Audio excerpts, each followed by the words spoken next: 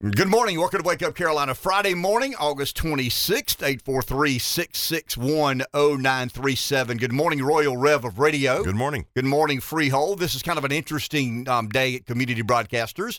We will have a company-wide outing. Am I right?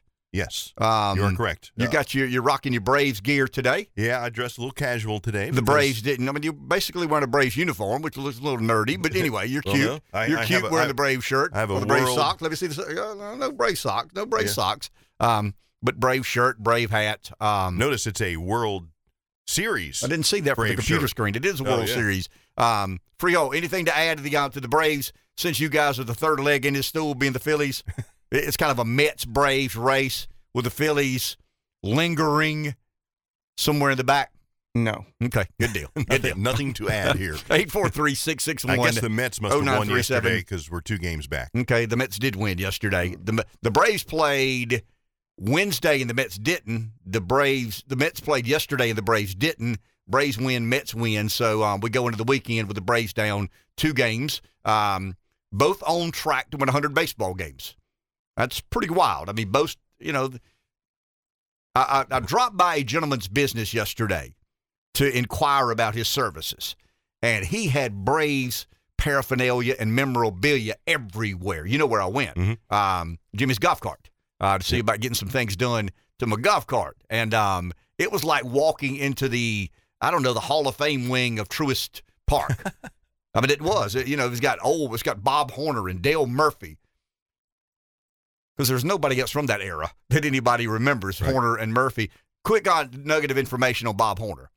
The first professional baseball player, I think, to never play a game in the minor leagues.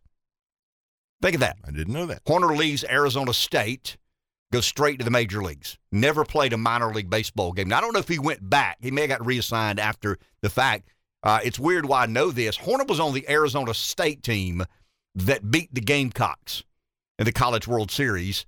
That had Mookie Wilson. Remember Mookie Wilson was on that Gamecock baseball team? You're kind of laughing now because, okay, here we go down, strolling down memory lane. Back. Yeah, way back in the day. Mookie was on the great Met player, Mookie Wilson. I think his number's retired with the New York Mets. I know he's in the Mets Hall of Fame. Leadoff hitter from Bamberg, Earhart, South Carolina. Actually played against Mookie's brother, Phillip Wilson. Real quick Mookie Wilson story. You ready? I don't know how we end up here, but a real quick Mookie Wilson story. Okay. So Mookie retires from the Mets and moves to the beach, somewhere down around Garden City, Surfside, somewhere that area, and started playing in a men's senior baseball tournament, 35 and over.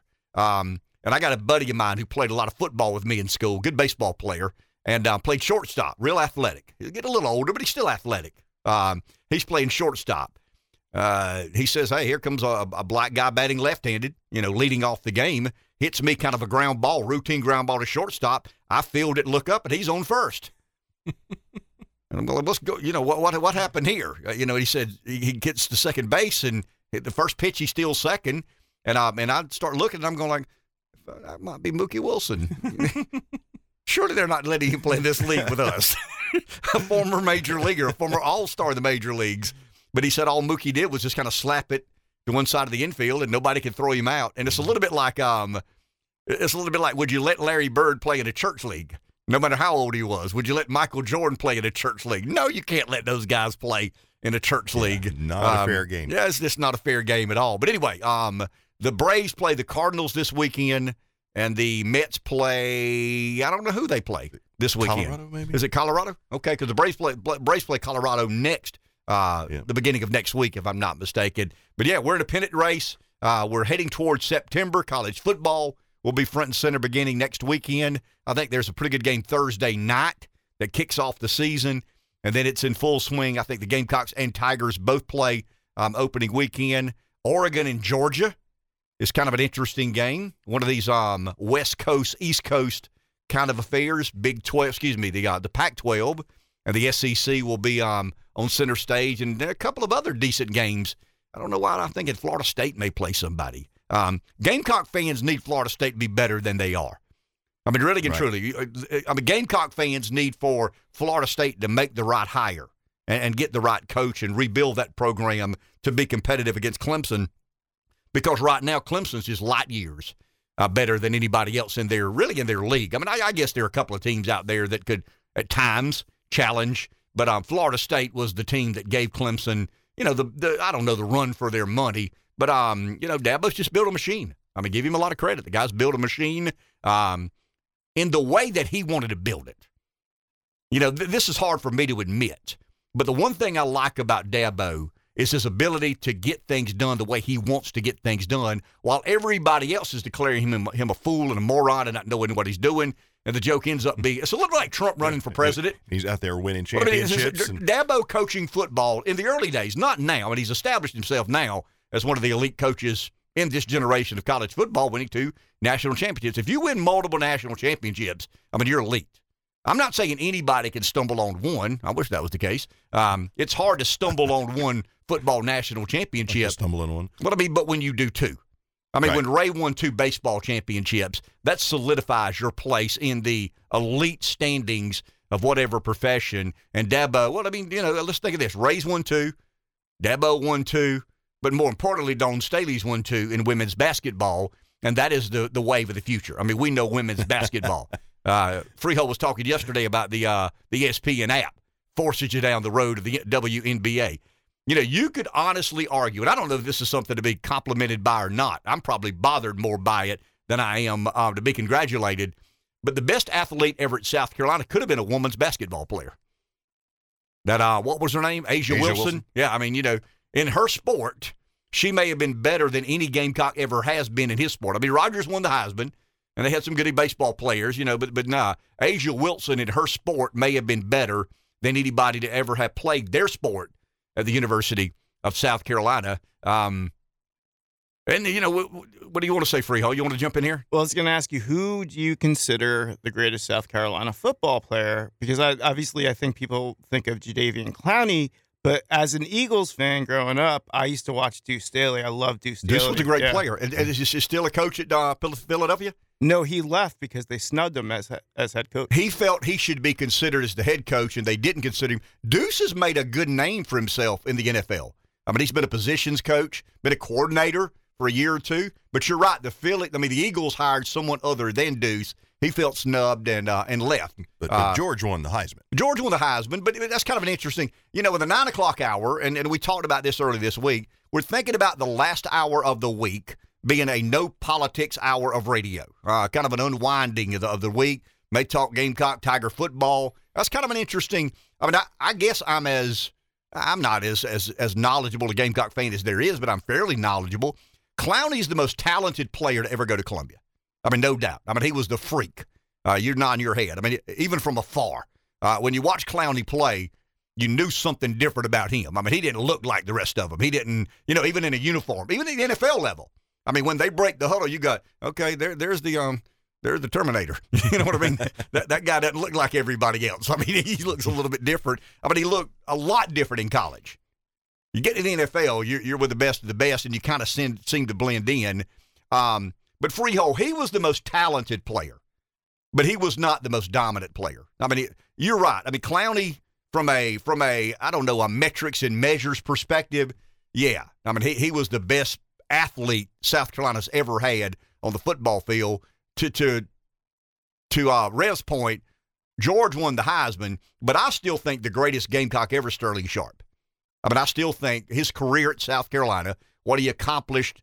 If you look at Sterling's career, the bigger the game, the better the opponent, the better Sterling played. At Nebraska, at Georgia. I mean, some of those games that South Carolina was inferior. I mean, no doubt about it. I mean, the other team had better talent from top to bottom. Sterling stood out. And it was almost like, hey, let's just get the ball in Sterling's hands. I mean, that's our best chance to try and win this game. So, yeah, I mean, I think Sterling's the best Gamecock I've ever seen because, once again, I'm not saying single-handedly, but he was the player that you knew if he had the ball gave you a fighting chance to beat Nebraska in Nebraska. Back when Nebraska was on steroids and good. I mean, when they started outlawing steroids, and we thought they were grain-fed. You know what I mean? Those big grain-fed white boys from Nebraska. Yeah, okay. It wasn't just grain. There was a lot of juice going in with that grain. we could do this next week. The Mount Rushmore of Clemson football and the Mount Rushmore of Gamecock football. Obviously, I think the two recent quarterbacks, you got Jeff Davis, you got Steve Fuller, there are a lot of great players at Clemson. Many, many, many great players at Clemson. I don't know how you have a Mount Rushmore without these two quarterbacks. Deshaun and Trevor Lawrence. I just don't. Now, once again, a Clemson fan would know a lot more about that than I do. But I don't know how you. South Carolina would be Sterling and George. They'd be Elvis and the Beatles. And then we could argue about who else comes along. The guy that never gets mentioned but deserves a lot of credit, Connor Shaw. Mm-hmm. He just won. I don't know how he won. Never lost a game at home. He just kept winning football games. But that could be an interesting and fun experiment as we head into college football next weekend. But once again, as a non-Clemson fan, maybe I'm missing something here because I've been following the Tigers for a long. I've been losing to the Tigers most of my life, other than the Spurrier years. You'd have to have those two quarterbacks, wouldn't you, Rev? They each won a national championship, right? They each were first-round draft choices. Trevor Lawrence was the first pick in the draft. He and Clowney, in not back-to-back years, but in a period of 6 or 8 years, Clowney goes first. And then Trevor Lawrence goes first. And Deshaun Watson, I want to say this. There are Gamecock fans, and I see this on Facebook, and I've actually had, some text sent to me, kind of taking a little joy in Deshaun Watson's transgressions. I'm not one of those. I'm telling you, man, when I was young and single and didn't know any better, I took a little joy in my opponent having issues like that. I don't anymore. I just don't. I got kids. I got friends who have kids. We've all been skinned up by the real world. We've all done stupid things and have family members do stupid things, get caught in places you can't imagine they would ever get caught. So I don't take any joy at all in watching Deshaun Watson struggle. There's some Gamecock fans that do. Stop. There's got to be a line of the saying somewhere when humanity prevails. So I don't take any joy at all in watching Deshaun Watson struggle and his family struggle with what they have had to struggle with. Now, once again, if he did it, he's got to pay the price. And I think the NFL's making him pay the price, and society will make him pay the price. I think his wallet took a big hit. I'm not excusing what he did. I'm just not celebrating by any stretch of the imagination. And if you're a fan base of a team, your crowd will do something stupid. Give them long enough. That's why I've been real hesitant to kind of jump on or pile on the, look at what that crowd's doing. Look at what 3 of their players did. Okay. Just give your team long enough. They're 18-year-old, full of testosterone. Take a drink at 5 points, and next thing you know, you're in the crosshairs. Mm-hmm. Let's go to the phone. Billy in Florence. Hello, Billy. Hey, good morning, guys. Hey, Billy. Again, you missed one of the great ones. A quarterback who never lost to Clemson, Connor Shaw. Give his body and soul to the team. Never lost to Clemson his whole time playing. So want to make sure y'all remember old Connor Shaw. Thank you, man. It's easy to forget him because he's forgettable. He's not one of these physical specimens. That doesn't sound very nice. Clowney did 3 things a game that you were like, holy crap. Did he just jump over those 6 people? Yeah, you know what I'm saying? Clowney left an impression. Connor just won. He was just out there doing his thing and winning football games and not impressing anybody. It's a little bit like Greg Maddux. Think of Greg Maddux. So Maddux pitches a game, and you're watching the game, and he's not overpowering anybody. He's not blowing anybody away. He's not doing anything to really impress you. But you look at your watch, it's 9:30, you're in the 7th inning, it's 2-0. And the other team has 2 hits. You know what I mean? And you're going, how can this be? How can this guy throw 84 miles an hour? He's 165 pounds. Everybody in that era is on steroids. And we're in the 7th inning. He's thrown 70 pitches, and it's 2-0. Maddux was Connor Shaw. Connor Shaw was Greg Maddux. Clemson's had players like that. But without question, Connor Shaw's the guy that will never get the credit he deserves because he didn't leave that impression. He was the drummer back there somewhere doing what it was he did. But if the drummer got drunk and didn't show up, the band sucks. They really suck. And Connor Shaw was that guy that just as steady as they come. I'd love to do this in the 9 o'clock hour. Let's kind of head that way, Rev.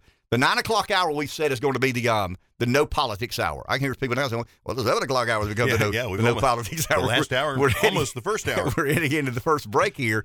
Mount Rushmore of Gamecock football, Mount Rushmore of Clemson football. We're at the doorsteps I mean, next Friday is football season eve, so to speak, if you're a Gamecock or a Tiger, or a Tiger or a Gamecock. People always say, I can say the Gamecocks first. I don't. I try to say the Tigers first. The Carolina-Clemson game. Why is it not the Clemson-Carolina game? It's alphabetical. Well, it is. I mean, it is the Clemson-Carolina game. It's the Carolina-Clemson game and the Clemson-Carolina game. When I ran for office, I was real careful about that.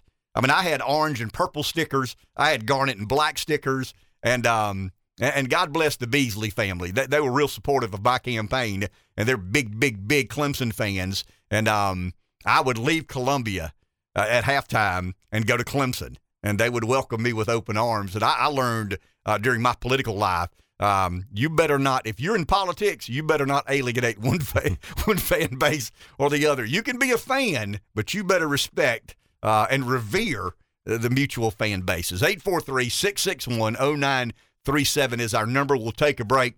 Back in just a minute. 843-661-0937 is our number. Nobody on the phone, so let's delve to the issue at hand. I put something on Facebook yesterday that a lot of you, and I understand this, a lot of you like to put on Facebook where you are, where you've been, where you're going, what you're doing, what you've done, what you're about to do. I've never been that excited about what I'm doing or where I am. Occasionally what you're eating. Yeah. So I just complain about the world around me. If I find something wrong with the Rev, I let the world know what's wrong with the Rev. Freehold, you'll be a subject here before long. In other words, I just whine and complain about the world around me, and it's cathartic. I mean, it really is. It helps me sort through whatever issue it is. It's a little bit therapeutic and venting for me. But I put something on Facebook yesterday that tried to center around not who are we mad at, but who's to blame.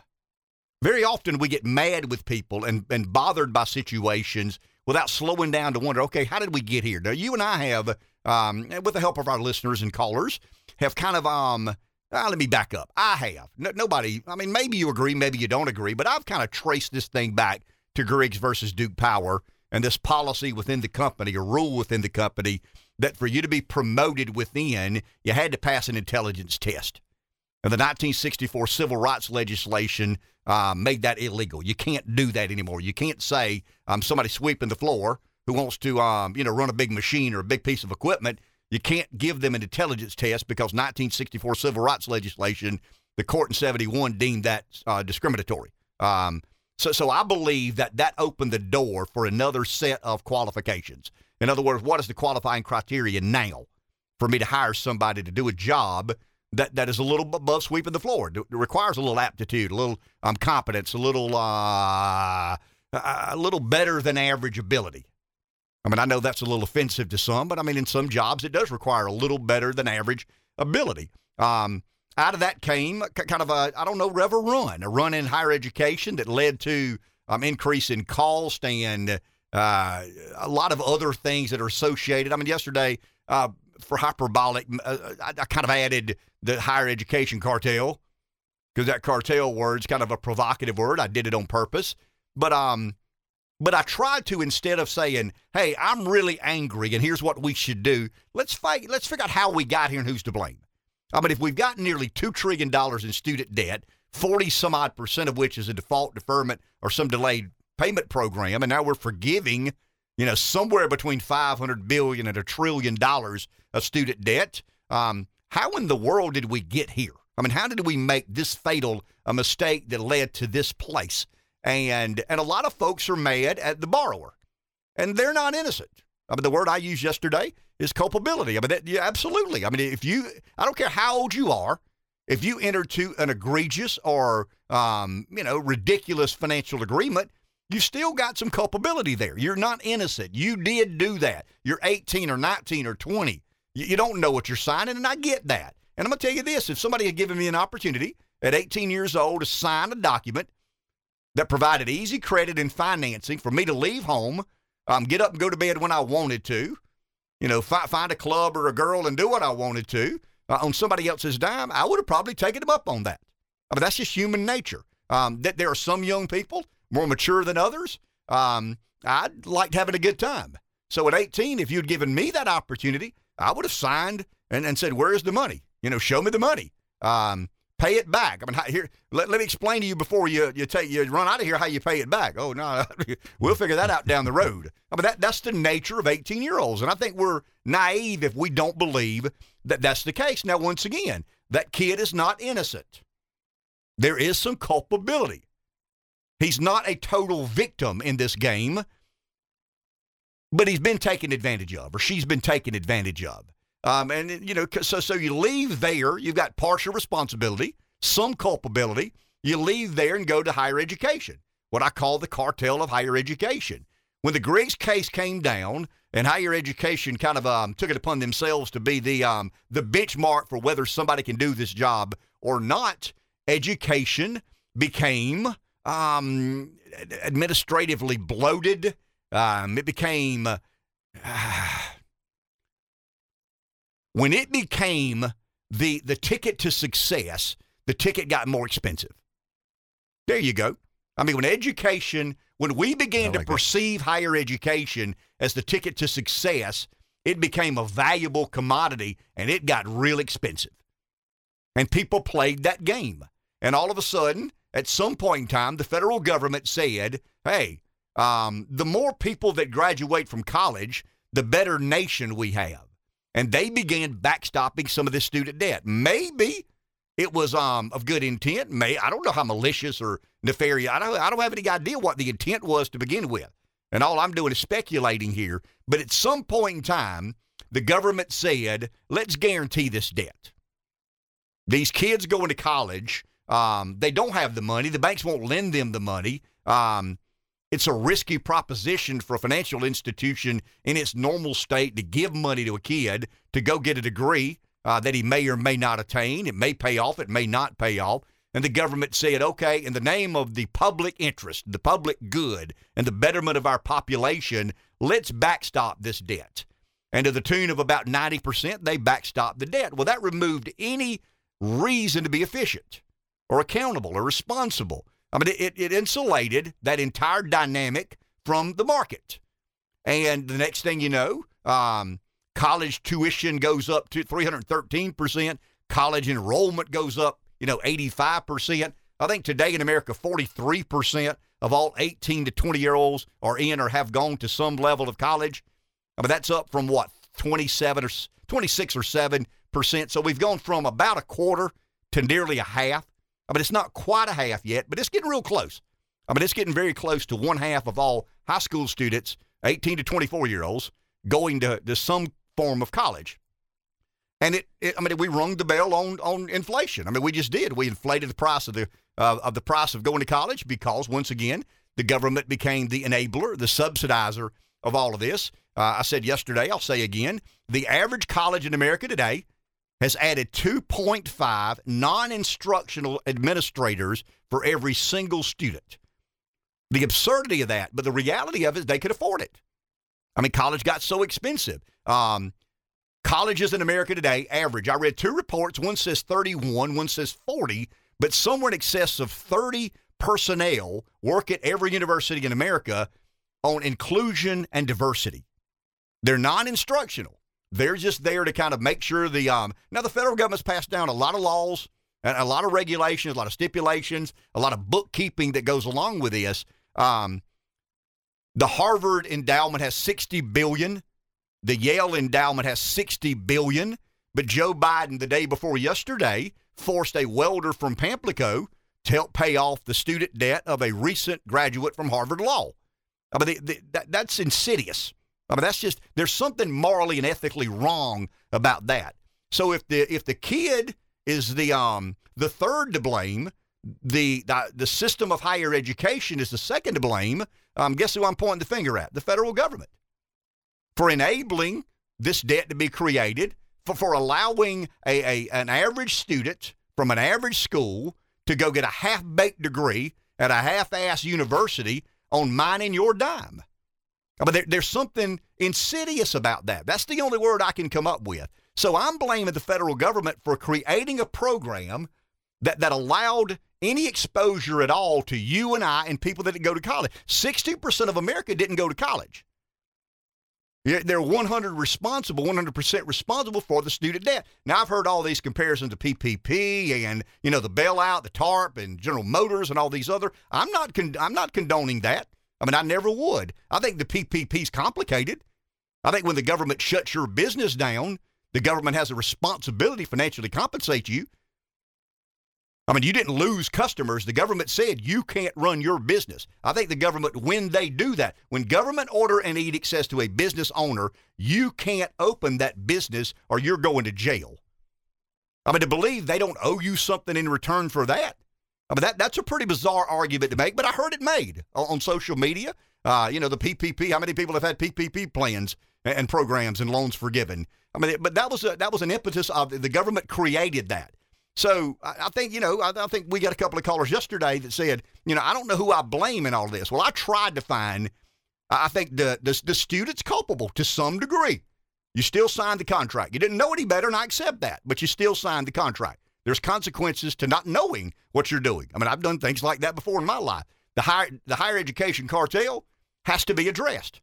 We've got to radically reform the system of higher education in America. The first thing we need to do is abolish the federally subsidized student loan program. That has to happen for us to get this train back on the track. Will fewer kids go to college? Yes. Will some colleges be forced to close? Probably. Will kids have to drive a little further to get a good college education? Maybe. But we've got to allow some of these market forces to come back into play to get this train back on the track. We're bailing out about, somewhere between $500 billion and $1 trillion in student debt, but we're doing nothing to address the fundamental problem. I mean, we'll borrow that much money in another 3 or 4 years. It'll be back at $1.7 trillion, and somebody else will want somebody else to pay for the student debt. So we can be mad at who we choose to be mad with. We can blame who we choose to blame. The federal government is the reason we've got $2 trillion of student debt, and tuition is $25, $30, $35, $40, $45, $50,000 a semester. It's not worth it. Anytime the government intervenes, quality goes down, expense goes up. And education is too important for the government to monkey around with and cause this much problems with. Let's go to the phone. Dale in Florence. Morning, Dale. Morning, guys. And I've said it before. You guys have said it. You just said it. I heard Joe say it the other day. Every time the government gets involved with something, it always gets worse, never better, never, ever, ever. And it's not just this, okay? We got a lot of trains on the wrong tracks, Ken. You got this one. Another big elephant in the room is healthcare. Another big elephant in the room is the housing market.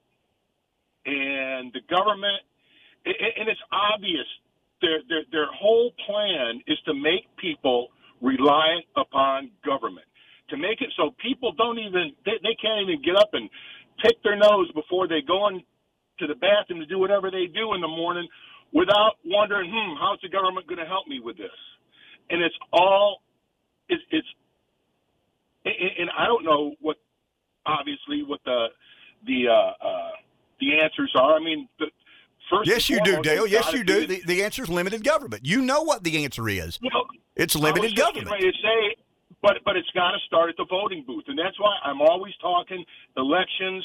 You got to vote. You got to get out there, and because and in the primaries, that is the most important place where we can make a difference. Is in our primary elections, getting our candidates, and Ken, you said it the other day, that are going to do what they say that they were going to do, and then we've got to hold them accountable. There has to be some kind of mechanism. And this is just the latest thing. I paid for my daughter's education. My grandfather helped me out some with that, with a nice inheritance. So many people have done it the right way. You look at what's going on at the border, it's all the same thing. You talk to somebody who immigrated into this country the right way, and they are the most incensed about what's going on down at the border. It's one thing after another, after another, after another, and until we start standing up, and Ken, you said this before, until we're ready to fight the Democrats the way they want to fight, and Breeze has said it, and Joe has said it, and we've all said it, until we're ready to get down and dirty and do something and send $1 to a campaign, volunteer to go knock on some doors. Until we're ready to get out there and do that, the Democrats has been whipping our ass at that. You guys have a good weekend. Thank you, Dale. Appreciate that. 843-661-0937. Take a call. We'll go to the break after we take this call. Steve in Hartsville. Morning, Steve. Yeah. Want to tell you a story that happened in Florence probably about 6 years ago. It's all said and done, so I can kind of talk about it now. We had a guy, homeless on the street, carried a cart. In the cart, he had, like, recording studio stuff he purchased, like mics and turntables and recording stuff in general. He purchased it all with student loan. He also purchased a pair of Ordnance 45 stainless. So this guy's homeless, had a student loan he applied for, had a 45 and all this turntable stuff. Gets in an altercation at a club, ends up shooting a guy.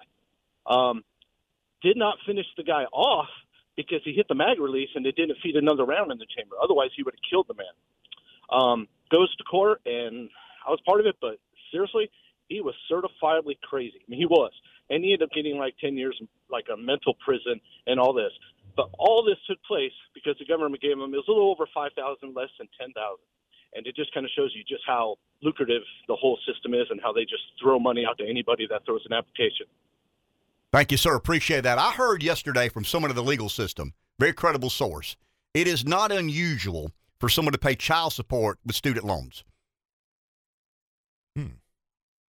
Somebody in the family court system told me yesterday it is not. I mean, they don't want to go on the record. They would never go on the record, and I'll never divulge who their names are. But they said that it's not very uncommon. But they do some of the investigative work necessary to find out who's doing what or why they're doing it. They have found on multiple occasions someone using student loans to pay child support. That's bizarre to me. But that's what, guys, when the government begins taking control of whatever it is, the market forces just don't exist any longer. It's kind of a free-for-all. It's the wild, wild west. You do with it what you want to do with it. You're not answerable. You're not accountable. I mean, it's just bizarre to me that people can defend this model. Once again, I get the debate about who's to blame. I mean, I do. I understand. Is it the kid? Is it the higher education system? Is it the government? I mean, I've told you where I stand. I think the kid is least to blame.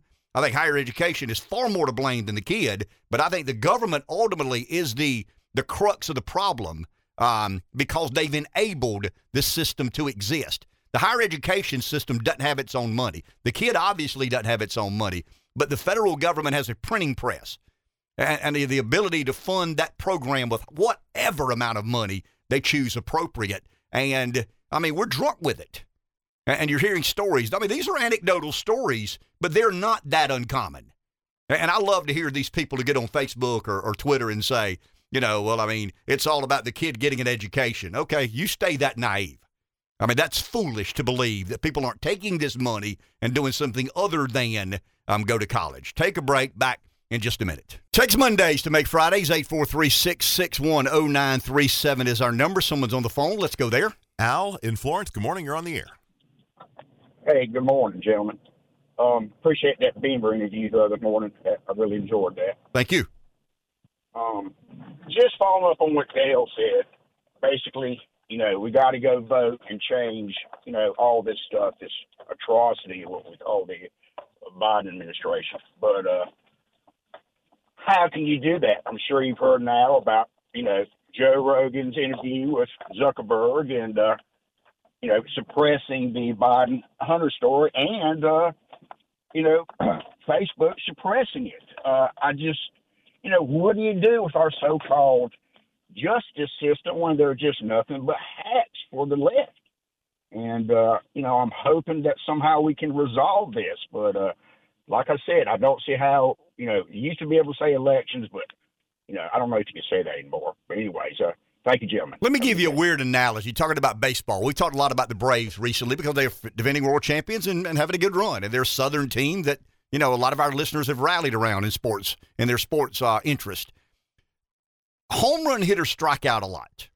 I mean, that's just the nature of the business. I mean, if you're a home run hitter, you're probably going to be first or second. I think Babe Ruth has more strikeouts than anybody in history of Major League Baseball. But he was, Henry Aaron's the home run king. Barry Bonds isn't, because Barry Bonds cheated. And you can't have a cheater as the all-time home run king in baseball. Everybody did it, but, Lance Armstrong got punished when everybody was doing it. Barry Bonds gets punished despite everybody doing it. But hold on to that analogy. Guys, we're not asking for a subtle change. That's what we've got to accept about what we're a part of. Donald Trump is not, someone who's going to nip around the edges or be subtle about change in the government. We're asking for a lot. We're a home run hitter. We're going to strike out a lot. They're going to forcefully defend their territory. They're not going to just say kind of give in and, okay, they want a little bit of change. We are asking for a radical reform of our federal government. That's a big ask. They're going to resist that with everything they have. To expect or believe that asking for radical reform to Washington was not going to be met with an equal and opposite resistance was a bit naive. And I'd like to say I told you so, but I don't want to be that guy. But there were several times 6 years ago when Trump came on the scene that I remember saying, this isn't going to be easy. If you elect Donald Trump, that's the beginning. That's not the culmination. That's not the end. That's the kind of the beginning of the end of the establishment's regime and the globalist world order. Kind of goes back to what Steve Bannon said. Sure. If you think they're going to give you your country back that easily, when they have this much at risk, we're asking for radical reform. We are swinging for the fences. We are a home run hitter. We're not trying to hit a single backside to start an inning. We're looking for the grand slam. And they're going to defend their territory. If we were asking for nuanced changes or a little bit of a tweak here or a tweak there, you wouldn't see the resistance you do, because Republicans historically have asked for that. Mitt Romney wanted a little bit of this. George W. Bush wanted a little bit of that. We want it all. We want our government back in the hands of people who it belonged to.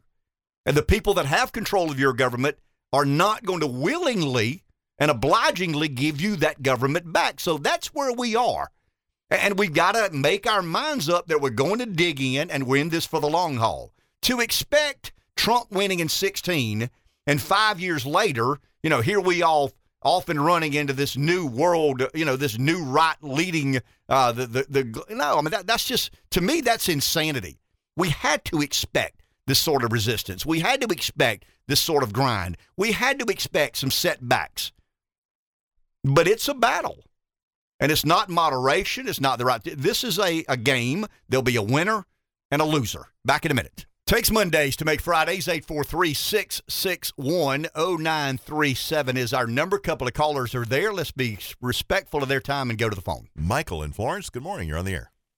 Yeah, good morning. Talking about having to radically change the government, I ran across this clip a couple of days ago. It was an old Johnny Carson clip, and he was interviewing, and he introduced him as former Governor Reagan. And he apparently hadn't announced he was running for president or anything, but Johnny Carson asked him. He said, what would you do if you were president? And he started talking about all of these federal agencies. He says, you have all these people, he says, and they pass regulations. He says, if you break a law, you're innocent until proven guilty. But when you break a regulation, you're guilty. And, so to me, that's the swamp. The swamp isn't the people we elect. It's all these bureaucrats and everything that are in place. Like we got the FBI now manipulating everything is to, Peter Strzok saying, well, we're not going to let that happen. We're not going to let Trump win the presidency. And we need to dial down these agencies. And in fact, we didn't have an FBI when this country was founded. And somebody made the obvious comparison yesterday between the Gestapo and Nazi Germany, the federal police. So, Thank you, Michael. Anyway. Appreciate it. Well, the scary part of the Joe Rogan, and I want to spend more time on this. I want to go back and the reason I'm not trying to rush into this today is I want to better understand the context, the 10 minutes before, the 10 minutes after. I want to give Rogan and Zuckerberg the benefit of the doubt. Zuckerberg is on Rogan's podcast. And listen, guys, more people will hear Jeff Zuckerberg or Mark Zuckerberg on that podcast than they will on CNN or Fox News or anywhere else. And Rogan's not a political activist. I mean, Rogan's not a conservative. He's a Bernie Sanders supporter, but he's somebody who allows free-flowing discussions on his podcast. And he's amassed a huge audience because they have these different conversations about different things in American culture, society. I mean, he'll have, a Navy SEAL who runs 100-mile extreme races one day, and he'll have the president of a major corporation the next day, and he'll have a conservative candidate for the Senate the following day. I mean, he kind of welcomes and embraces a lot of different personalities and perspectives. But during the interview with Zuckerberg, the founder of Facebook said that they took a little different tack than Twitter. In other words, the FBI came to, and I'm like, whoa, do what? Because look, guys, you can like what Zuckerberg did. You can like the way Facebook is run. It's his business. It's a private sector enterprise. I mean, they shouldn't be in the business of censorship because they profess to be a social medium platform of which you can express yourself however you choose to be, as long as it's not personal, and violent or encouraging violence. I mean, I understand some of the community standards. I think we all do. You don't let people get on there and incite violence. I think that's like yelling fire at a theater. The First Amendment does have limitations. I'll agree to that. But Zuckerberg made it sound like the FBI came to them and said, hey, we're expecting a lot of Russian disinformation. Now, here's the fundamental question that nobody answered. The FBI expects a lot of misinformation to be a part of the 2020 campaign. We need you to be on the lookout. Did they or did they not include the Hunter Biden laptop story as part of that perceived Russia disinformation? I mean, that's critical to me, and I want to find out more. Zuckerberg, he kind of took a pass on that. I mean, he didn't say, he told about as much as his lawyers allowed him to tell. But the fundamental question is, did the FBI say this Hunter Biden laptop story is Russian disinformation, therefore don't allow it? Now, he admitted, I mean, Twitter didn't allow it to be shared. I mean, Twitter shut it down. It's not going to be on our media platform. Zuckerberg didn't do that, and he confesses that we took a little different strategy. We allowed it to exist, but our algorithmic methods forced it down in the and they got a priority list. I mean, I've told you this before. The feeds, it forced it way down. Well, I mean, a lot of people didn't see it. If I ask a question, was Donald Trump a good president? I mean, I can Google that question. Was Donald Trump a good president? The first 100 stories are going to be 20 from CNN, 30 from the New York Times, 15 from the Washington Post, 5 from Salon.com, and 6 or 7 from, Joe Scarborough.central. And somewhere in the 15th or 16th page, you'll find, something from Fox News or something from the National Review or something from the American Conservative. That's what Google does, that they skew the algorithms to force you to read about 100 opinions. And if you're somebody who's a bit politically, I don't want to say naive, but you just don't keep up with it like a lot of other Americans do, you read the first 100 stories, so well, Trump must have sucked. I mean, imagine this. Imagine the 2020 election comes along, and you've been watching Seinfeld, and you've been watching the Gamecocks and Tigers play football, and you Google, was Donald Trump a good president or not? And the first 100 articles say, no, he was not. I mean, what are you compelled to do when you go vote? I mean, you feel like it's your civic duty to go cast a ballot. You go to the poll based on, Trump's not a good president because all these people can't be wrong. I mean, there's no way they can be wrong. Well, Zuckerberg admits that that's what Facebook did with the Hunter Biden story. They buried it. I mean, at the request of the FBI. Well, I mean, that's what we wonder. Right. They buried. Is that not what he said? No, or he didn't say that. He said we buried the Hunter Biden story because now here's the point that nobody knows the answer to. Did the FBI say or not that the Hunter Biden story is Russian disinformation? I mean, the Facebook content moderators said it was, but did the FBI? You see where I'm headed? Yeah, because what Zuckerberg said, they said was, we suspect that there is some Russia disinformation attempts coming. Did the Keep your FBI eyes say, out. and as part of that, there's this Hunter Biden laptop story? Or And did, we don't know. Or did He didn't Facebook? say. Or did Facebook take that and make their own judgment that the Hunter Biden laptop story was Russia disinformation? That's the He question. left that a little ambiguous. Well, I mean, it's still out of bounds for the FBI to do that. I mean, that's still that is. I mean, that is beneath the pale. That's concerning, alarming, disturbing. I mean, there are a lot of words there. But if the FBI told people at Facebook, "Hey, we want you to be real careful about this Russia disinformation," and there's going to be this story about Hunter Biden's laptop, shut that down. I mean, shut that down. That is one of the most egregious judgments that any law enforcement agency within the federal government has made in my lifetime. Now, I can't speak to what some of the others did. Am I naive, or was that not Trump's FBI? Sure it was. Well, it's never been Trump's FBI. I mean, it's the cathedral. It's the deep state. It's those folks who believe that they are entitled to decide who your president is. Because they're in Washington, they run the government, they know better than you do, and when you make a judgment contrary to theirs, they're going to teach you a lesson and not ever do that again. But to your point, we're on the 10-yard line. We just hadn't scored the touchdown yet. The touchdown is if we find out. And Zuckerberg got real ambiguous about that because Rogan said, "So did they tell you?" And he's like, "Well, I mean, I don't remember. I don't remember." And of course he remembers. I mean, Zuckerberg's like Tom Brady. I didn't know how much air was in the football. Okay. You know how many fat grams are in 3.5 ounces of salmon? You know how many ounces of salmon you ate in 2017? Stop telling me you don't know how much air is in the football. I mean, you got caught. You got your wrist slapped and you moved on. Zuckerberg impresses me to be that kind of guy. I mean, whatever happens at Facebook is because Mark Zuckerberg wanted it to happen at Facebook. So did the FBI whisper in his ear, "Hey, this Hunter Biden laptop story could affect the outcome of the election, and we need this thing to be buried"? I mean, I think it happened. I mean, I'm convinced that's exactly what happened. But you got to be careful about what you can and cannot prove. Let's go to the phone. Here's Joe in Hartsville. Morning, Joe. Morning, guys. Yeah, the government presidents have used the FBI and the taxation since they were incepted to go against their opponents. I mean, that's a fact of life. Just like one of the laws of economics is when you subsidize something, you get more of it. When you tax something, you get less of it. I mean, look at just this last bill that came out, the Reducing Inflation Act. What's the first thing the car makers did on these electric vehicles? Ford just raised the price of their Mustang E, $8,500, $8,100. They raised the price of the Lightning, $75,000 to $8,000. I mean,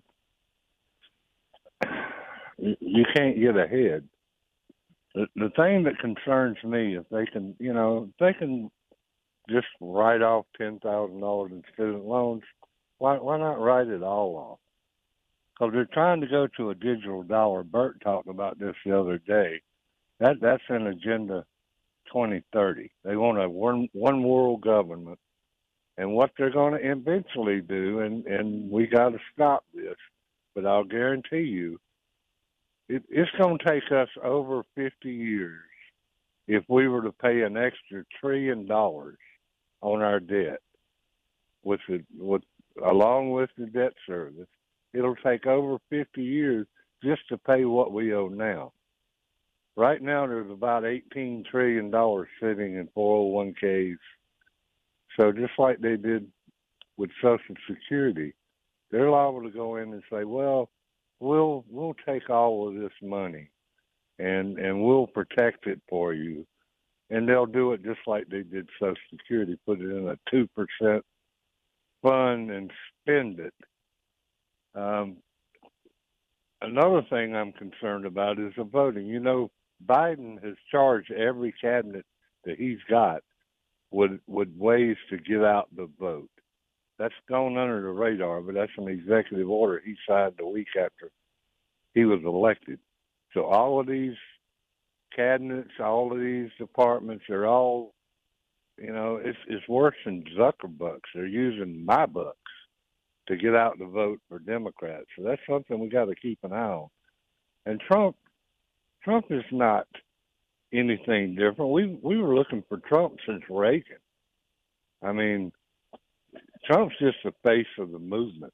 The American people has been in this place forever, but now Biden calls us all fascists.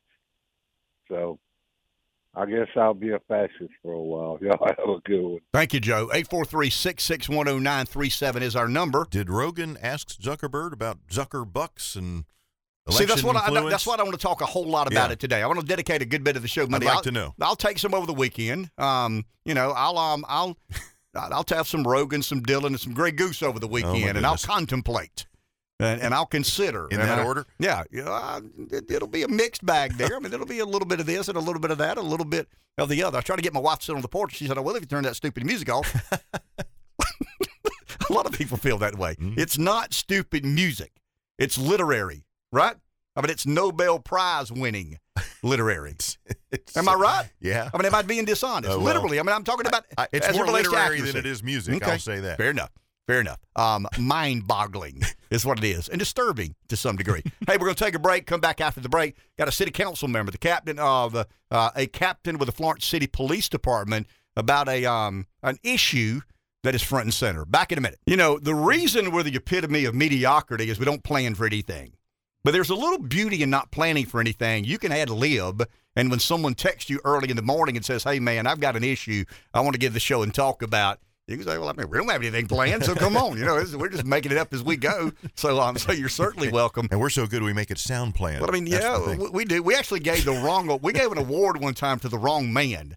That there was two people named the same thing. Wrong dude shows up, and nobody ever knows it until we kind of admitted that we gave the award to the wrong man, but they had the same name. Anyway, and it all worked Brian out. Braddock reached out to me this morning. Brian's a member of Florence City Council and said, hey, man, there's a Facebook issue out there that I want a chance to clarify to a lot of your listenership. But once again, Brian, and I'll let him introduce his guest here in a second. We talk a lot about people are so committed to what they believe in right now. I mean, it's a very passionate, intense period in American politics. You know, people blame Trump. I think Trump is the manifestation of where we're headed anyway. Trump's kind of the culmination of all this energy. The President of the United States yesterday said he doesn't respect MAGA Republicans. Doesn't respect them. And so, you know, here we are in, you've got your side, I've got mine. I don't believe in anything you stand for. Anyway, Brian reached out this morning, and I find Brian to be genuine, sincere, in caring about his community, the people he represents, trying to make our community a better place. You reached out about this concern you have over the interpretation of a certain Facebook post. So the floor is yours, Councilman. Yes, sir. Thank you again for calling an audible and allowing me to come on and bringing on my guest, Captain with the Florence City Police. I woke up, I had a message. I woke up at 4:30 this morning, and I got a message from a friend that says, have you seen the ridiculous woke post by the Florence Police Department blaming the victims? Read the comments. You know, so I went on there and I looked through all the comments, and I could see where he was coming from. And my initial thought was, you know, I know that this was not the message that was intended. And as you know, Facebook is not a good platform. It's a good platform for successfully telling someone when an event is and what location. But if you want to convey anything that has emotion and passion and genuineness behind it, Facebook is not the place.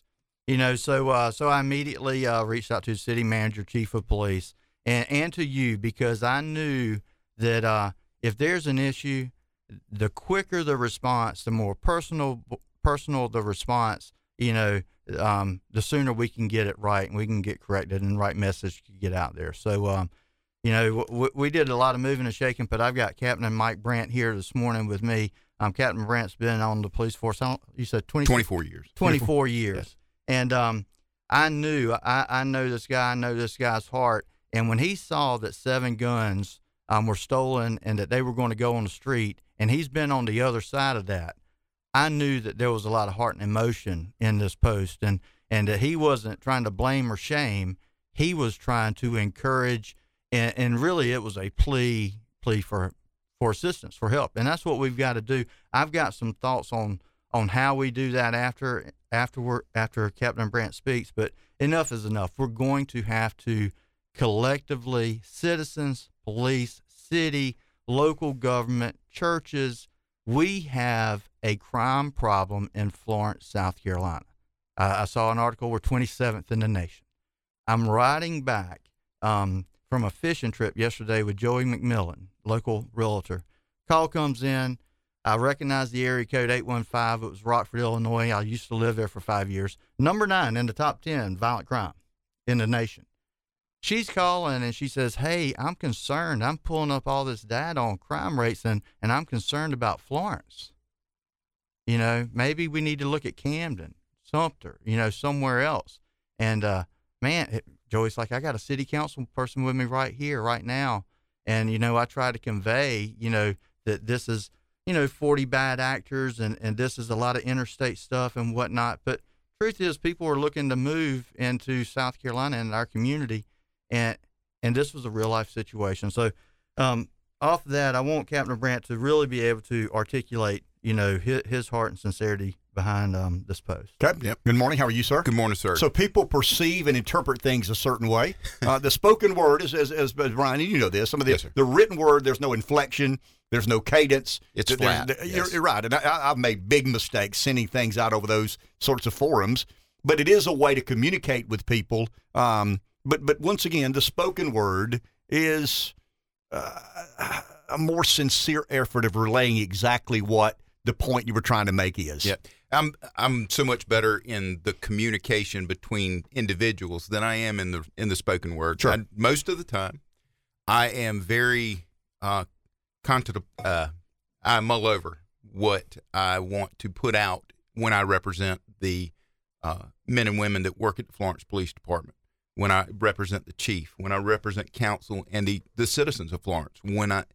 And last night, I overstepped in my response, but it was, if I had been having a conversation, we could have teased out my intention of, let's grow from this misfortune of these folks and make sure. I want to stop you there if you don't mind. For you to be in a position of influence and power and admit that you may have made a mistake is a positive step, because so many people in your position would refuse to admit that they wish this thing had ended up a little bit differently. So I want to personally commend you, because I think that's the first way to get to a better place, when someone admits that I should have said that a little bit differently than I did. No doubling, no tripling, no quadrupling down. So personally, as someone who has been in office, thank you for the willingness to do that. It's not I, but Christ within me. Well, that's, fair enough.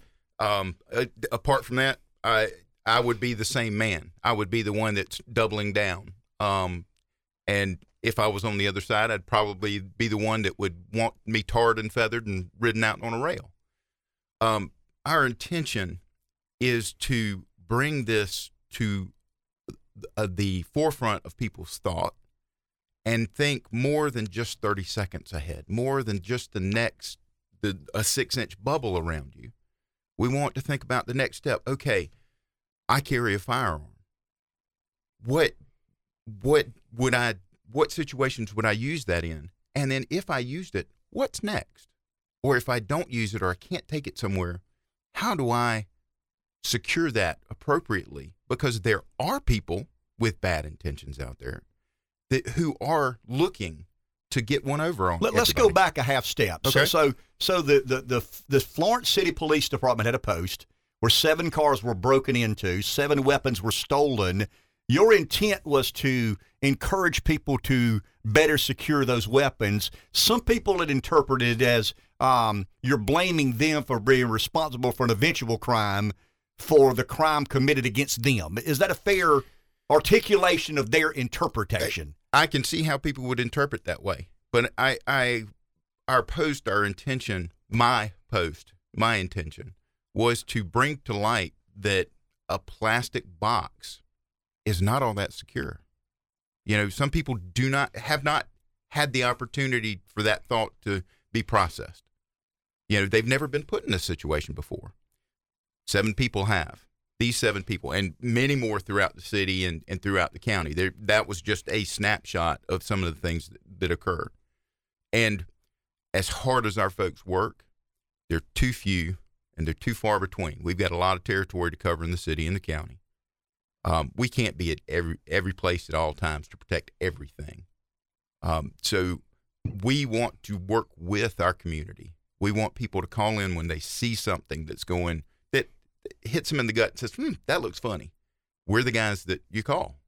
Please don't go to Facebook. Please don't message us. Call 911 because I'm the public information officer. Most of the time when I'm getting these messages, I'm in Clarendon County. I'm at the house. Sure. So I don't want there to be that much lag time because our officers are already behind the curve being in other places giving services, and every second counts. Just like with a heart attack or a stroke, every second counts. So our heart is to help people learn from this mistake, not to rub it in somebody's face. Sure. That wasn't my intention. So the story is, I guess what you're encouraging people, and Brian, you could jump in here. Mm-hmm. What you're encouraging people is, obviously you have a right to keep and bear arms. The Second Amendment grants you and guarantees you that right. And we want to protect that. But along with that comes the responsibility of understanding that there's a criminal element out there that may or may not believe you have a gun in a glove box. You're asking people, I don't put words in your mouth, but you're asking the people to understand that because you are a law-abiding guns right gun owner, some aren't. Some understand that breaking that window, breaking into that glove box, gaining control of that weapon gives them the ability to shirk responsibility from an eventual crime. Is that a fair interpretation? That's a fair interpretation. We want folks to take the steps on their own that help us preserve our right to bear arms. So there's no more erosions of that right by additional laws being put into place that with some encouragement, some education, we can help people see, hey, the world we live in is a rough place. Bad things are going to happen. This is how we can do it a little bit better next time. Would you like people to take, what recommendation would you make? Take the gun inside with you? Find some sort of more secure safe in your vehicle, bolt to the floor or something. What are the options or alternatives? If I'm carrying a weapon and I'm a CWP owner or a CWP holder and I've got a right to carry that weapon and I leave it in the center console unlocked in my car at night. To me, I might be shirking some of my responsibilities. Once again, I understand it's not I didn't break the law because somebody else broke the law and came into my house or came into my car and broke. Mm-hmm. But there's another degree of responsibility that goes along with that, is the argument you're making. So if we don't want them leaving the weapon unattended in the glove box of a car, in the center console of a car, what do we want them to do? Well, planning forethought. Where am I going? What am I going to have to do? What are some of the options? That's some of the things. And I realize, I'm starting to realize as a police officer of 24 years, I think fundamentally different than most people because of the security issues that I face carrying a gun or having had interactions that I've had over those 24 years. So, and that's one of my errors in that reply is I was thinking too much like a cop and not like the regular citizen. I was not focused on how it might be received. Sure. And that was my error. I'll own that one. That was not the chief. You weren't talking to a million police officers. You're talking to a million normal, regular citizens. And that's where that was my mistake. Fair enough. Yes. And let me think as an individual reading it. I was talking to my wife this morning. She's like, "You're revved up way too early in the morning." But when you read that, we've heard the story of if a young lady goes into a bar at 2 a.m. with a miniskirt, and she's raped, people will blame the young lady. Well, it's not her fault, that someone perpetrated that violent crime on her. But her daddy would say, honey, please don't go to a bar at 2 a.m. alone with a miniskirt. Don't put yourself in that position. Right. Yeah. So, here's the reality. Captain Brandt knows, he knows the whole equation. He knows that those cars were targeted because criminals know that cars have guns that they can access. He knows that those guns are going to be stolen. They're going to be sold. They're going to get in the hands of people that are going to commit violent crime. He knows the whole playbook. You know what I mean? And so to say, hey, you're going to a restaurant, take the gun out of the glove compartment, put it in your pocketbook in the trunk, hey, let's just do that. You know what I mean? That's just thinking it all the way out. If you can't take it in, lock it in, put it in the trunk. But this, like I said, this wasn't the platform. But what I also want to say is I ran a campaign to fight crime. that crime was an issue. And it's time. I've talked to several other council members.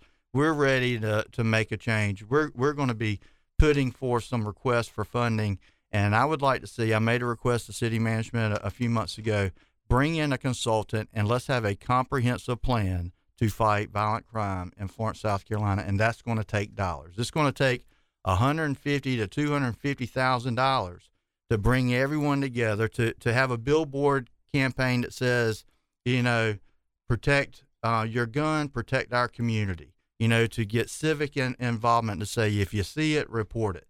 You know what I mean? To get unity between Darlington County, Marion County, Florence County, and these cities, because we're all being negatively affected by the crime in all of our community. But we're going to have to put money where our mouth is. We're going to have to get proactive. We're going to have to bring in experts, and we're going to have a plan that involves multiple people.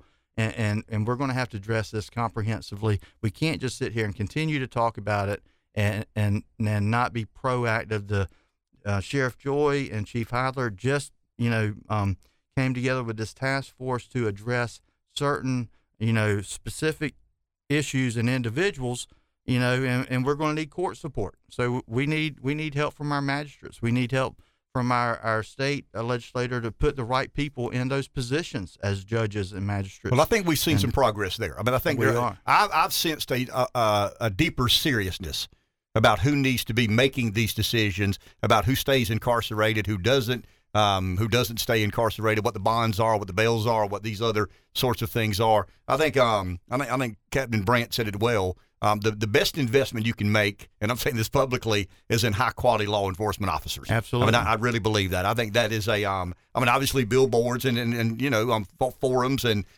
community input is important. But I think at the end of the day, the investment we make in the high-quality men and women of law enforcement will lead to a safer and more prosperous law. I want to congratulate you, and I mean that, I commend you, and I mean that sincerely, Captain Brandt, for coming in and saying, hey, man, I put something out there yesterday that was easily misinterpreted. That's on me.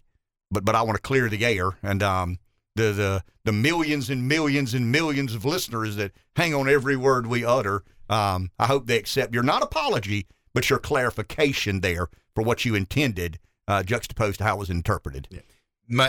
Never have I intended to hurt people. My intention is to heal and grow. And that's from all the different cases that I've worked, homicides and things like that. There's always a takeaway, and if you can glean something and grow from it, then we're all better. And we're hoping that people can glean something from this and help the community get a little bit better. Well explained. Thanks to both of you. Thanks, sir. We'll take a break. We'll be back in just a few minutes. 843-661-0937. How about Batman and Robin? I mean, I like that Batman and Robin better. Rev doesn't like that because they have to be Robin. Yeah, and he called me Oates in that one, too. Well, I mean, I don't know. Hall and Oates. Yeah, you're a rich girl. What you going to do? Good song. They had a lot of hits, man. They really did. They did. Cute hits, real cute hits. Mm-hmm. Hits that you would probably like. Hey, we honor a vet every Friday morning at this hour. Today's no different. Name of the vet we're honoring today is Jerry Parker. Jerry and I were talking a little bit about Pamplico and J.P. Stevens and whatnot. But Jerry served in the Navy during Vietnam aboard the aircraft carrier. Is it, I'll let you pronounce that. USS Shangri-La. Okay, the Shangri-La. I thought that's how you pronounce it, but I don't want to screw it up. Came back to South Carolina, got involved in education. But you told me during the break, good morning, and thank you for joining us to begin with. But you told me during the break that you realized that Mama wasn't going to save you. No. And you were on your own when you got out there. Most of the people we speak with talk about the accelerated maturity that they have to deal with once they join the armed services. What made you want to be a part of that, or were you made to be a part of that? The time we were talking about is 1966 and 67. I was a senior at Clemson. Mm-hmm.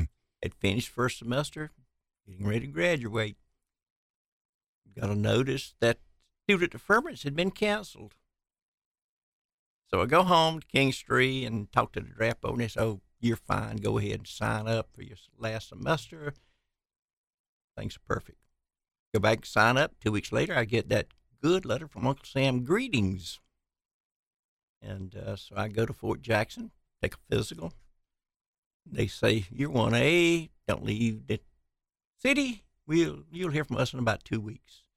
So I go back to Clemson, and I was thinking, doggone, this sort of changes my outlook on life. Sure. And I'm walking across the campus, and there's a Navy recruiter standing there. And, of course, he's recruiting. They wanting warm bodies. Stopped, and I said, here's my situation. What can you do for me? And he said, I'll defer you 270 days and let you graduate. All of a sudden, I was a sailor. Wow. That's how simple it was. Fate sort of takes you where it wants you to go. So you go where? You leave Clemson and you go where? Well, I finish up. I'm on scholarship with J.P. Stevens. I go with J.P. Stevens, work for 1 month. In Pamplico? Yep. So I'm gone for 2 years. And the interesting thing about this, the Navy never sent me to boot camp. They said, you've got 2 years of National Guard. I mean, of experienced ROTC at Clemson. We're not going to worry about it. We're going to send you to fleet. So I went to Marietta, Georgia. They issued me a sea bag. Didn't know how to wear the uniform. Didn't know anything about the Navy. I was sent to Charleston, the roughest place in the world at that time. The Hells Angels ran it. From there, I went to Marietta. They said, we're going to send you to Spain. The ship's over there. So I got to Mayport, right outside of Jacksonville, waiting on the ship. And they said, we'll fly you to Spain. They said, no, we're going to let you wait around. So the ship came in. They said, you're lucky. We're going to take this aircraft carrier on a round-the-world cruise. You're going to go to Europe, and you'll spend a year there, and then you'll go to Vietnam and spend a year there, and your 2 years will be over. Sounded good. My 2 years was over well before we made it to Vietnam, but it was interesting. So you get to Vietnam, and what do you do? Well, first of all, they took us on a shakedown cruise, and here again, I knew nothing about aircraft. None of us did. We were all 17 to 21, dumb. Bunch of kids running some of the most complicated equipment in the world. And we went down to Cuba, and Cuba was giving us a fit at that time with the Russians. And also we stayed down there a while, and then went over to Puerto Rico and down to South America. We came back and said, all right, we're headed for Europe. And here, being a naive country boy, you have no idea how big the ocean is till you get on it. It's big. Real big. Big. How did those experiences affect who you are today? I mean, obviously, you can reflect clearly, vividly. It's almost when I'm looking at you, and you can almost see it in right before your eyes, painting a picture. But how did those experiences of that time affect kind of who you were once you got home? It changes your entire outlook on life. Any veteran can tell you he's not the same person that got out, that went in. Most of the people they recruit are naive young people, and that's what they want. They can recover. They're physically and mentally sharp, and they'll basically do what you tell them to do. You think about it. You're sending young men into combat. You've got to be a good leader for him to jump up knowing he may get shot. So it changes your outlook on life. It makes you a little bit more conservative. It makes you a little bit more aware of what's going on around you. You can walk in a room, you can instantly pick up the veterans because you can watch their eyes. They're not going to get in a situation where they can't get out of it. You came home and became a teacher. Yes. How in the world did that happen? Well, as you know, since you're from Pamplico, as soon as we got home, they started sending all the textile business overseas. Mm-hmm. I had just known when I graduated from Clemson as a textile engineer that I'd never have to worry about a job. Within 5 years, the only jobs were overseas. They moved everything out. Mexico, Taiwan, it was gone. So, guy asked me, said, do you want to try teaching?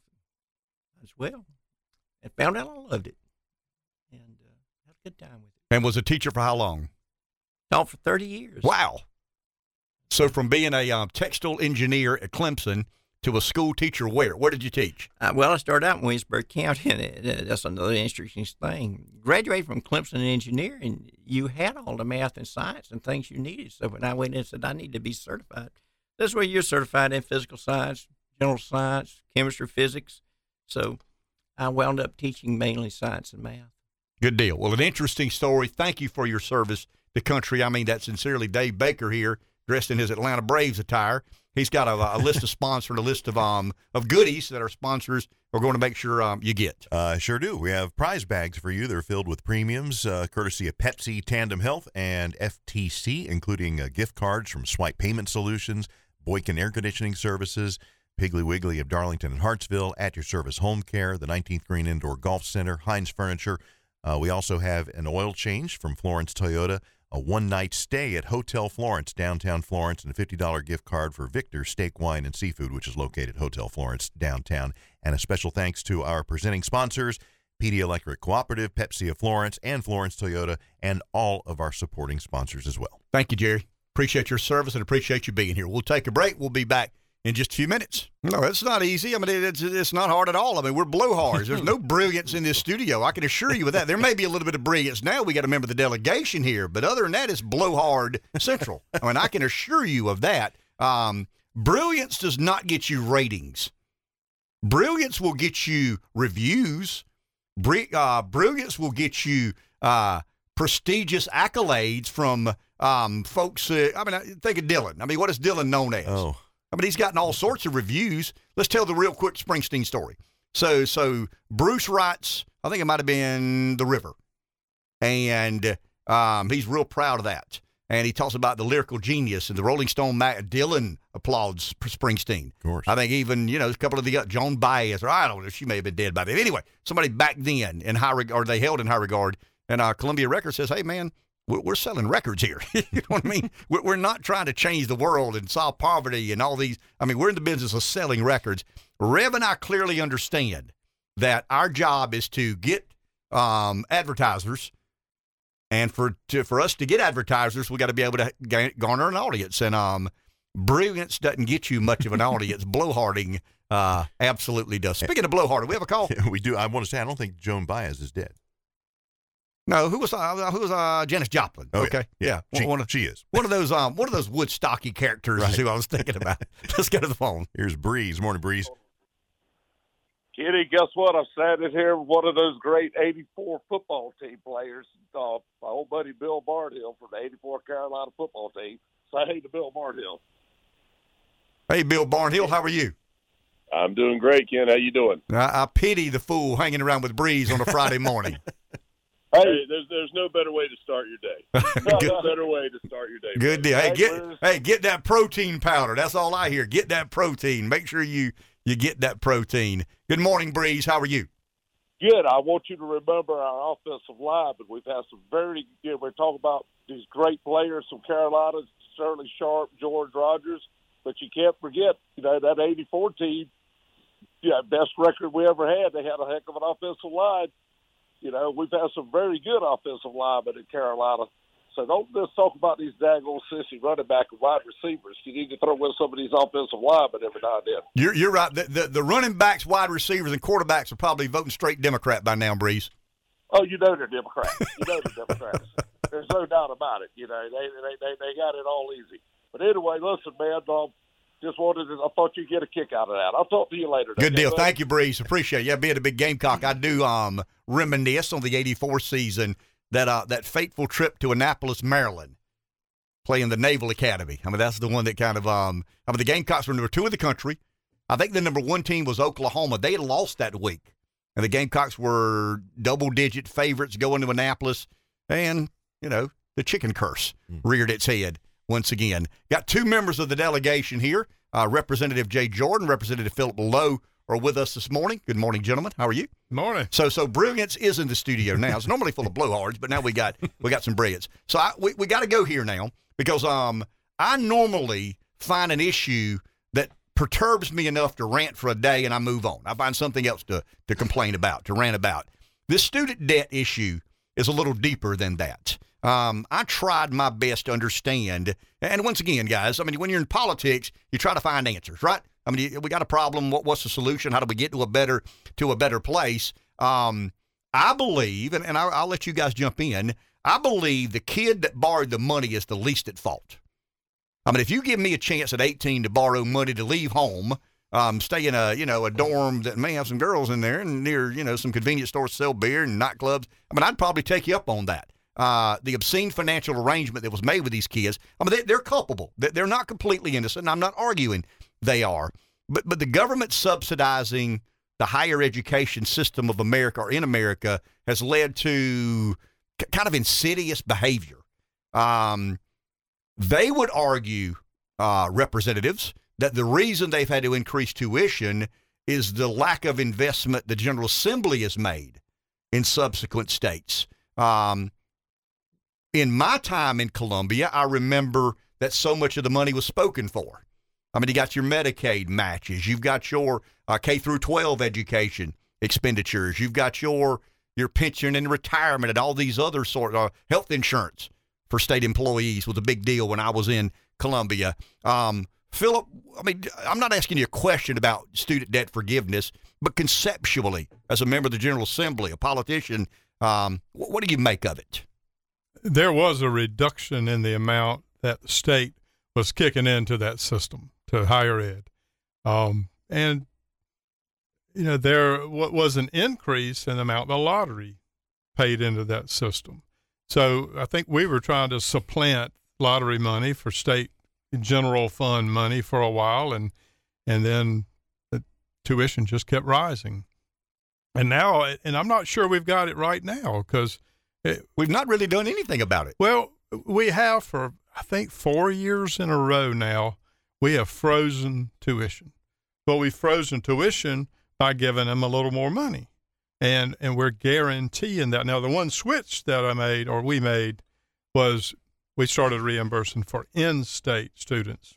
And we didn't give them any extra for out-of-state. They're already getting twice the the tuition for an out-of-state student than in-state. So we did take up for South Carolinians, at least, and the taxpayers who are having kids going to college, and we froze tuition. Problem is we're still using public money to help the freeze.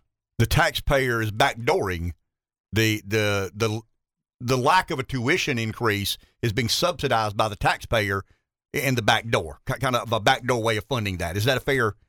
True. Okay. It's true. It's another. It's just like the bailout. Sure. I mean, so we're bailing out higher ed, and they're still cruising along pretty good.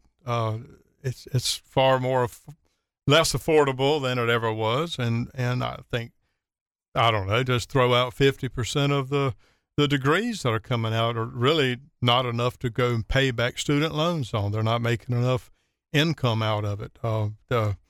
We limit the number of people who can go in a certain profession and cap the number of kids in there.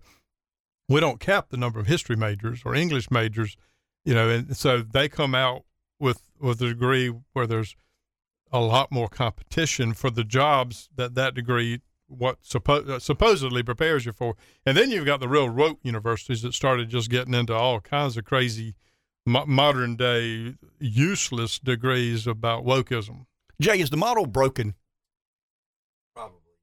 I mean, and that's, if there's a silver lining in this process, maybe the hope would be that this complete overstep by the president and the federal government in this example of student loan forgiveness, perhaps it would be the thing that sort of shines the light on the process. And, the realities of this are undeniable. You gave some examples, and I heard them earlier this week. I remember when I went that first semester in college and, paid my bill, and I think it was, had a little help from scholarship money, I think, but I think it was $900 and something for a semester at the College of Charleston. That number is much, much, much greater.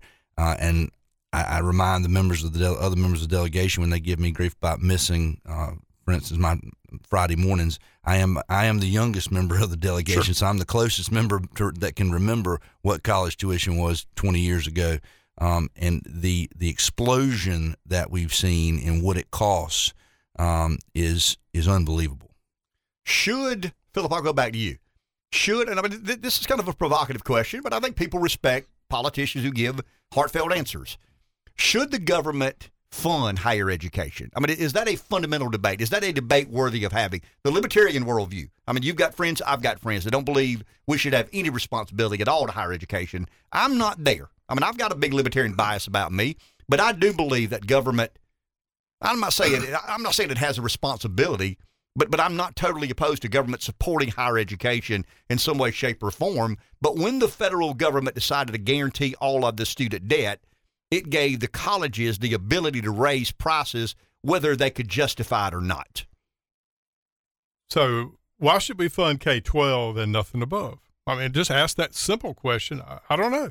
I mean, if the next level actually is the final level that prepares you, quote, for a job, for a specific job even, or a direction, then why do we stop? I'll tell you what I'd like to do, because it sounds like communism when you say what I just said. Eliminate entitlements. That's where you sit on your butt and you get paid. Listen, if you're going to school to try to better yourself, I'll swap you entitlements for higher ed. I'll pay all your higher ed, knock out the entitlements. That's a hand up instead of a hand out. Jay? We hear all the time, I got a little bit of a libertarian streak in me, and that's common in the world we all live and operate, the people we share views with. And I got a little bit of that. I don't like the government telling me a lot of things. They tell me how to live and what to do. But there are certain realities to it. We can say we're going to not have the government involved in these things. And guess what? You're going to be very less competitive when it comes to competing on the regional and national and international stage.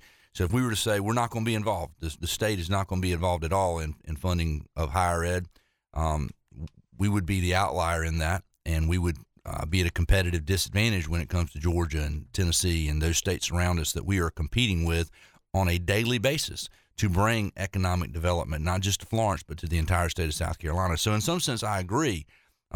The government has found its way into way too many places that it has no business. And I can speak for at least the members of the delegation that are here on a regular basis, like Phillip and Mike and myself. We spend far too much of our time trying to push the government out of places it has no business being in the lives of the people of South Carolina. But it does have a role to play when it comes to the things we're talking about in higher ed and competing in economic development and bringing industry to South Carolina. Why is college so expensive, Phillip? I mean, take your House of Representatives hat off for a second and put your dad hat on or your American citizen hat on. Why do you think college has gotten so damn expensive? Well, I think we flooded it with money. Student loan money, a bubble, lottery money, General Assembly money, and they're crowded. Listen, if you've got people waiting in line to get into USC and you're turning them down, go up on tuition. I mean, why not? I mean, that's just kind of supply and demand, isn't it? But isn't it the federal government's backstopping of student debt? I mean, if we had a normal financial arrangement, in other words, if a kid went to, let's say, a C student from Hannah Pamplico High School, I can kind of relate to that, who may have drank too much beer and smoked a little weed every now and then. Let's say that kid goes to a lending institution and says, I want to borrow X number of dollars, go to college. That's a pretty risky proposition. Now, if a kid who's had straight A's, been a Boy Scout, wants to go to Clemson to get a degree in engineering, the banks see, I mean, you live in a risk world. I mean, we all do. We're all in business to some degree. We account for risk. We consider the risk and we make decisions based upon that. It seems to me the problem in higher education, there is no risk to the university. The university has no skin in the game. Why wouldn't the university have 8,000 students come in for their freshman class? Why wouldn't they try to build enough dorms to accommodate 60,000 students? There is no downside to how many drop out, how many fail to complete, how many don't belong there to begin with. Jay, you're nodding your head? No, and in addition to that, and I think you said this the other day or a caller did, we've built this economic substructure around it. You go to Columbia, and if you just say we're going to cut the number of kids at USC by 10%, well, that's 10% less people in the different businesses that have been built around that. The Starbucks may close. The Chick-fil-A may have half the amount of business it had. There's economic, connectivity to those things. I think if we were to sit down, and I know we would because I've done this, sit down here at the table and put out a legal pad and start writing down what are the reasons why. I can give you one. When I went to college, it was a desk, a blackboard, and this wasn't that long ago. And the building was dimly lit. It was not the nicest of the nice. Now you go and you visit your daughter or Phillip. You've got kids in college, and I'm not saying I want them to have the nicest of the nice, but these are palaces in some sense. Climbing walls, lazy rivers, Starbucks in the dorm. Kids are going to school and studying in places that don't look like higher education centers from even 10, 20 years ago. These are beautiful facilities. And there's some competitiveness in that. We're trying to attract industry and those kind of things. So I'm not saying those things are all bad.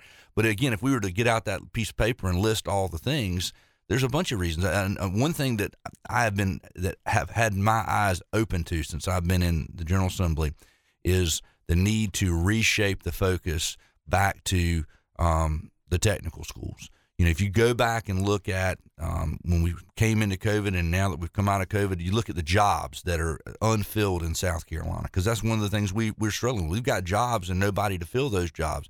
They're not jobs that require 4-year French literature degrees to go get those jobs. These are computer type, technical type jobs that you can be well prepared for by going to a 2-year school. And we've got to get the focus back on where we've lacked. And that's one of the things that we can work on and change the mindset and improve the process. Last question of this segment, and you guys will hang around one more, I hope. You guys can't control what Exxon or Shell or Mobil or Ford or GM or Home Depot or Lowe's or any of the big company, Walmart would be another. But you can control what sort of hires are made in state government. Would either of you be in favor of changing some of the job requirements of a certain kind of job that may require a college degree now, but really and truly, honestly, you really can't defend why it does? I mean, in other words, that's just the way it is. I mean, I live in a just the way it is world, and some things I don't like because that's just the way it is, but it's not worth the battle. But should there be an interest in the General Assembly to revisit some of the state jobs that the government does pay, that the government does have control over, and what sorts of requirements stipulate whether you can have that job or not? Well, LLR and the boards of each profession protect their profession. It's a turf battle. And I remember, this sounds crazy, but Nikki Haley had a bill, and it was about shampoo and who could shampoo and what kind of training you had to do to shampoo. I shampoo my hair every morning. Good Lord. I think my mama told me how to do it. I learned one time not to get soap in my eyes. And after that, I did pretty good with it. So there's some silliness out there, but it's all turf, and they're protecting their little fiefdom from another one getting in and taking their funds, their money. But the only people that can violate their turf is the General Assembly. You would agree to that. And it's going to be a little bit controversial to start kind of meddling in their business. I just got to believe it's time now that we begin considering things in education, and I think that relates to college education. Can a person that does this job in state government do it without a college degree? Of course they can, but the requirement says they do. And you're right, it's turfy, to use your word, but do you believe there should be kind of an interest in the General Assembly exploring some of those opportunities? The libertarian side says yes. I was at a meeting one time, and the guy was taking that concept to some extremes. I said, well, tell me something. Do you think a neurosurgeon needs a degree, needs to pass boards, needs to have residencies? And his answer was no. He said, look at Yelp, look at these different comments. Okay. How many people died from this guy doing neurosurgery? We will quickly avoid that guy. And I went, well, that stinks for the first 100 people through the door. Right. But that's the extreme libertarian position. I mean, you'll agree to that. That's the extreme libertarian. I mean, I don't want to drive across the Mississippi River on a bridge unless it was designed by an educated engineer. I don't want to go to court unless I've got a legally trained and educated lawyer. I don't want my heart worked on by anybody who's not a cardiologist or cardiac. What am I trying to say? Cardiothoracic surgeon. Yeah. There you go. I knew you would save me. I thought about doing that for a living and decided it. Oh no! I'm kidding. In my free, I study that in my free time. I'm going to come back in just a second and talk about a couple of other issues that I think matter to the voters of South Carolina. Back in just a minute. 843-661-0937. Friday morning. Let's go to the phone. Someone's there. Jim in Florence. Good morning, Jim. You're on the air. Hey, good morning, guys. I'm going to go in a completely different direction, but it certainly has to do with government being in places it doesn't belong. But would it be improper for a guy that owns a tow truck company and he operates it also to be a highway patrolman, show up to a wreck scene and tell the folks there, don't worry about it. I got your cars. I have my tow truck driver come get all this cleaned up. Don't you worry about a thing. Well, of course it would be improper, and it's probably illegal. So why do we allow funeral home owner and operators to be elected coroner, and then this guy deals with a family of people immediately after they die? I think in Marion County, the coroner's office is in the funeral home. So amongst the many problems that we have in this state, I think it's certainly time that we professionalize that position. But I sort of equate it to Ken's legitimate objection to lawyers in the legislature picking the judges that their suits go in front of. So thank you, guys. Thank you, Jim. Appreciate that. I don't know much about the coroner, the funeral home situation. Jay and I talk a lot about this, and I don't think he minds me divulging some of these conversations because I believe we're in a period. Now some of these, it's easier for me to say this because I'm not asking anybody to vote for me. But I think the more the voter the more the elected official confronts the voter, not adversarial, but in an honest, sincere attempt to clear the air about whatever disagreement or issue we're dealing with, I think the better we are. I mean, I do. I believe that for many, many, many years, politicians have said, hey, let's wait this one out. You know what I mean? Let's kind of let's hide for a week or two or three and see how this works itself out. Jay knows that there's an issue. I don't want to put words in his mouth. He knows very well there's an issue with how we pick judges in South Carolina. We're not just sure there's a good way. I mean, I don't want to put words in your mouth, but you and I have had 100 conversations about this issue, and I know your sincerity, and I know you want to do what's right for the judiciary and the people of South Carolina, but we don't know a much better way to do it. So the starting point is recognizing we're dealing with the most difficult thing government deals with, the concept of justice. You know, we're a country that our founders, if you look back at our history, were passionate about this concept. They'd been railroaded and treated improperly by everyone that led them to even be to found this country. And so we're starting from a point of administering justice is a very difficult concept, and we rely on this innocent until proven guilty concept.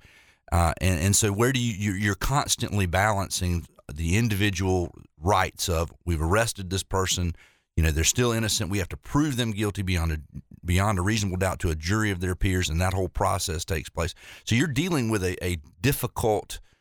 This isn't just one person says, I saw that guy do it, lock him up, let's hang him in the county square like it was in some places around the world.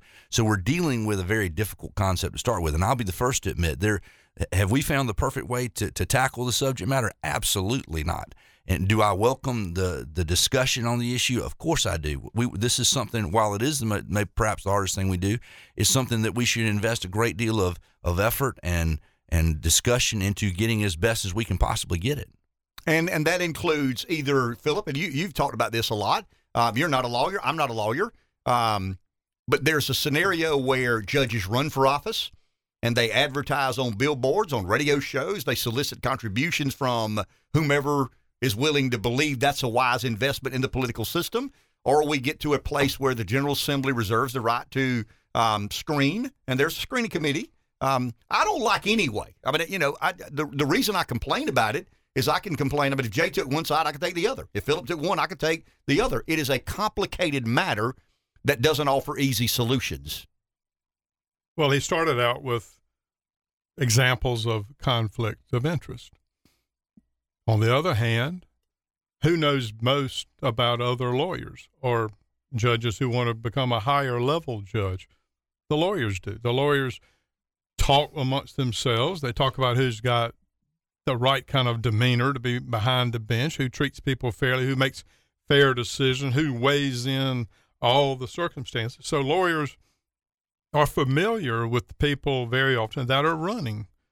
So, I mean, they give great insight. When I want to know, hey, what do you think about this judge? I'll ask Jay. You know, and if Jay doesn't know, he'll call some of his buddies and say, well, what do you know about this guy in your area? Is he worthy of being a higher level judge, or has he been making good decisions? So it's no perfect answer, but there's a balance between the conflict of interest and the lawyers who actually know best who will do a good job. That may be the nicest thing you've ever said about a lawyer or lawyers. Phillip and I kind of share the same sentiment when it comes to, lawyers are like kids. Kids suck, except my kids. You know, my kids are better than. Anyway, I want to go back to this because, and I'm going to put you on the spot a bit, but you guys are comfortable with this. So last week we talked a little bit about a current judiciary chair and their wife being, in the running for a spot on the South Carolina Supreme Court. that just adds to the distrust, the apprehension, the lack of transparency or potential lack of transparency to the system. You understand that. You're not oblivious to that. I mean, Jay, you're a lawyer. You're well informed about the law and legal matters. But you don't expect the public to just say, okay, I don't have anything to say about that. Of course, people should have a lot to say about that. Of course, and there's natural questions that come as far as that individual who's applying for that job. Because at the end of the day, we're trying to get the person who's going to do the best job, who's most qualified, who we can look at their track record who will and apply say, justice equally, and who's prepared to do that job. Now, should someone be excluded just because of who they married? Probably. Is that a fair question? Oh, it's absolutely. It's so when you're trying to pick that person to do that job, everything's on the table. This is not. We're not picking someone, and I'm not trying to pick on anybody. We're not picking someone to throw papers in the front yard. We're picking someone to sit on the highest court in the state of South Carolina and to administer justice that we just said was perhaps the government's, most important underlying function and most difficult function. So this is something that if you apply for that job, you better be able to answer all the questions presented by anyone who comes to the table to ask them. And that's a fair accounting. I mean, I've got an opinion, and I mean, Jay gets frustrated with me at times because I have a little different opinion. I tend to be leaning toward let's reform the way we do it now. I just think I think the notion of, I mean, we live in a world where people are so concerned about insiderism, and you know that. I mean, it's not just South Carolina; it's all over the country. People are very skeptical of what happens behind closed doors in American politics, and I think the optic. I mean, I've said it, and I'll say it again. The optic of a judiciary chair's wife running for a seat on the Supreme Court just ain't good. I mean, it just doesn't play well in today's political climate. Phillip, you're no fool. You know that is kind of the hand that we have to play. I think we all have concerns about favoritism that happens. And, it gives people an advantage, but we probably grill that person even harder because of it.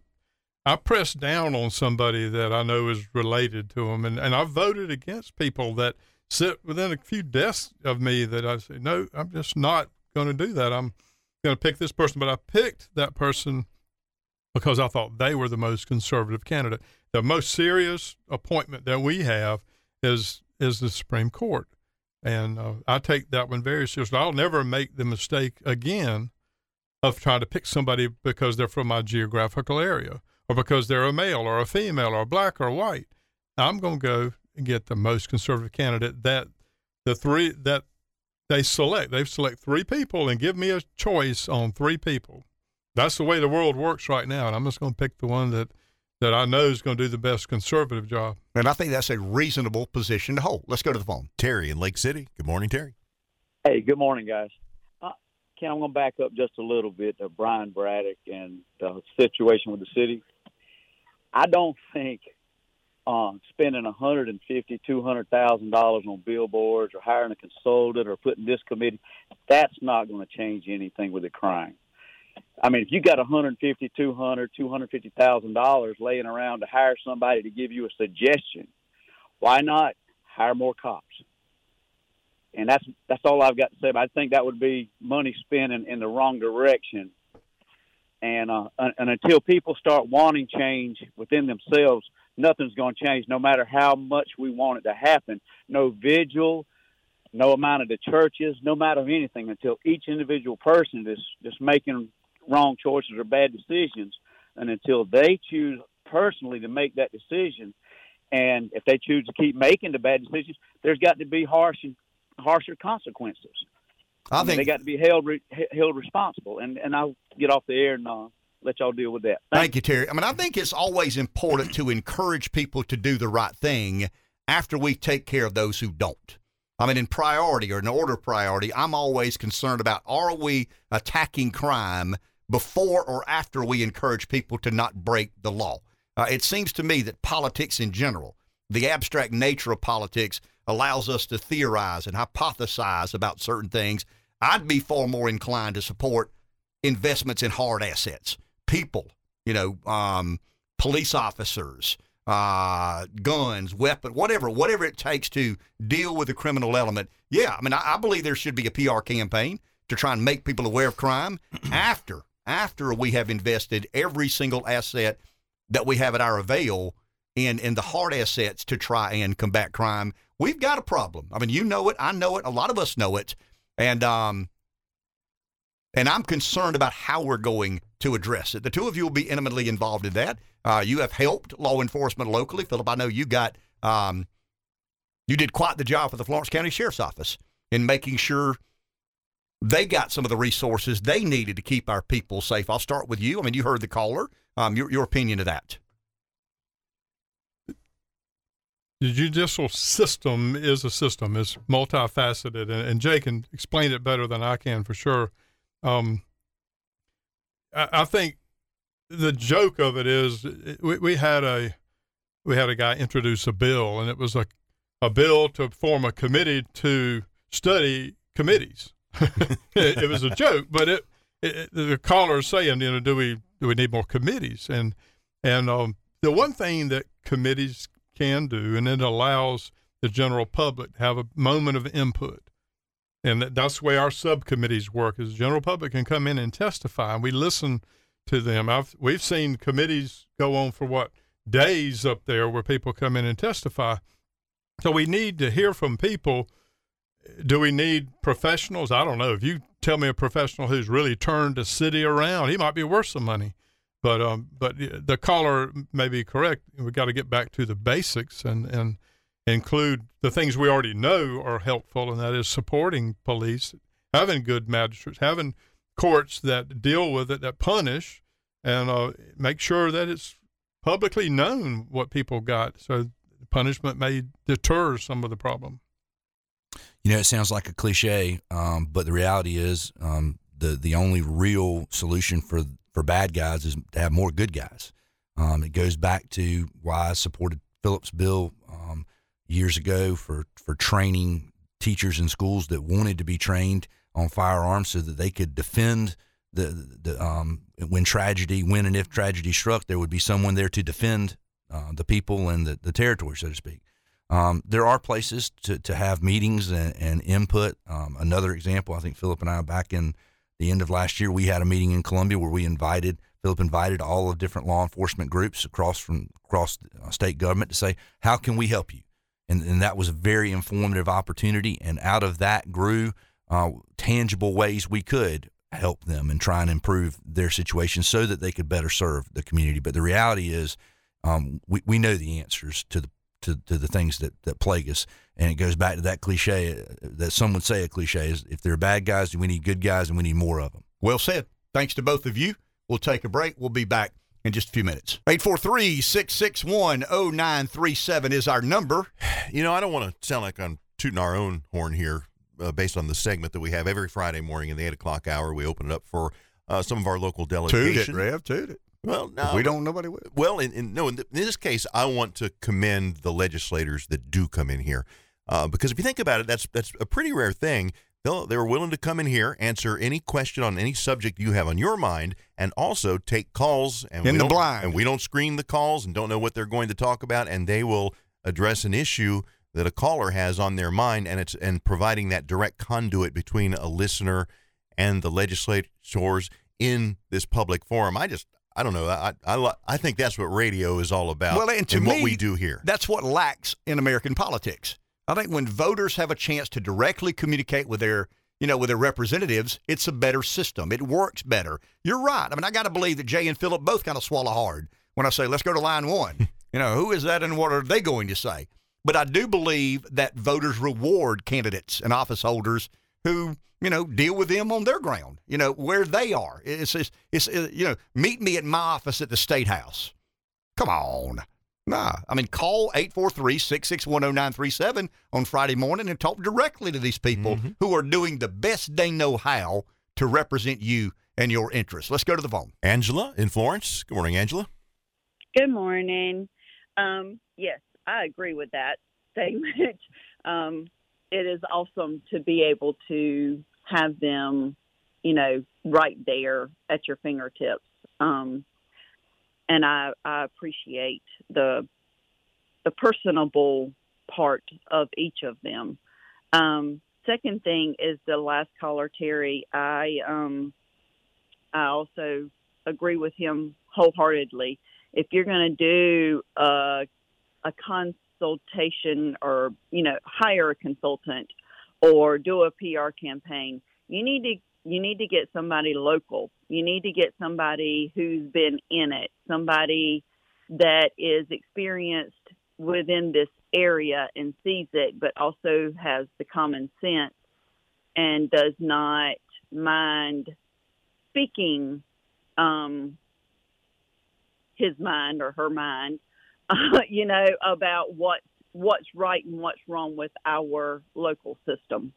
But what I actually called for, what I actually called for is we need to be talking about Title IX.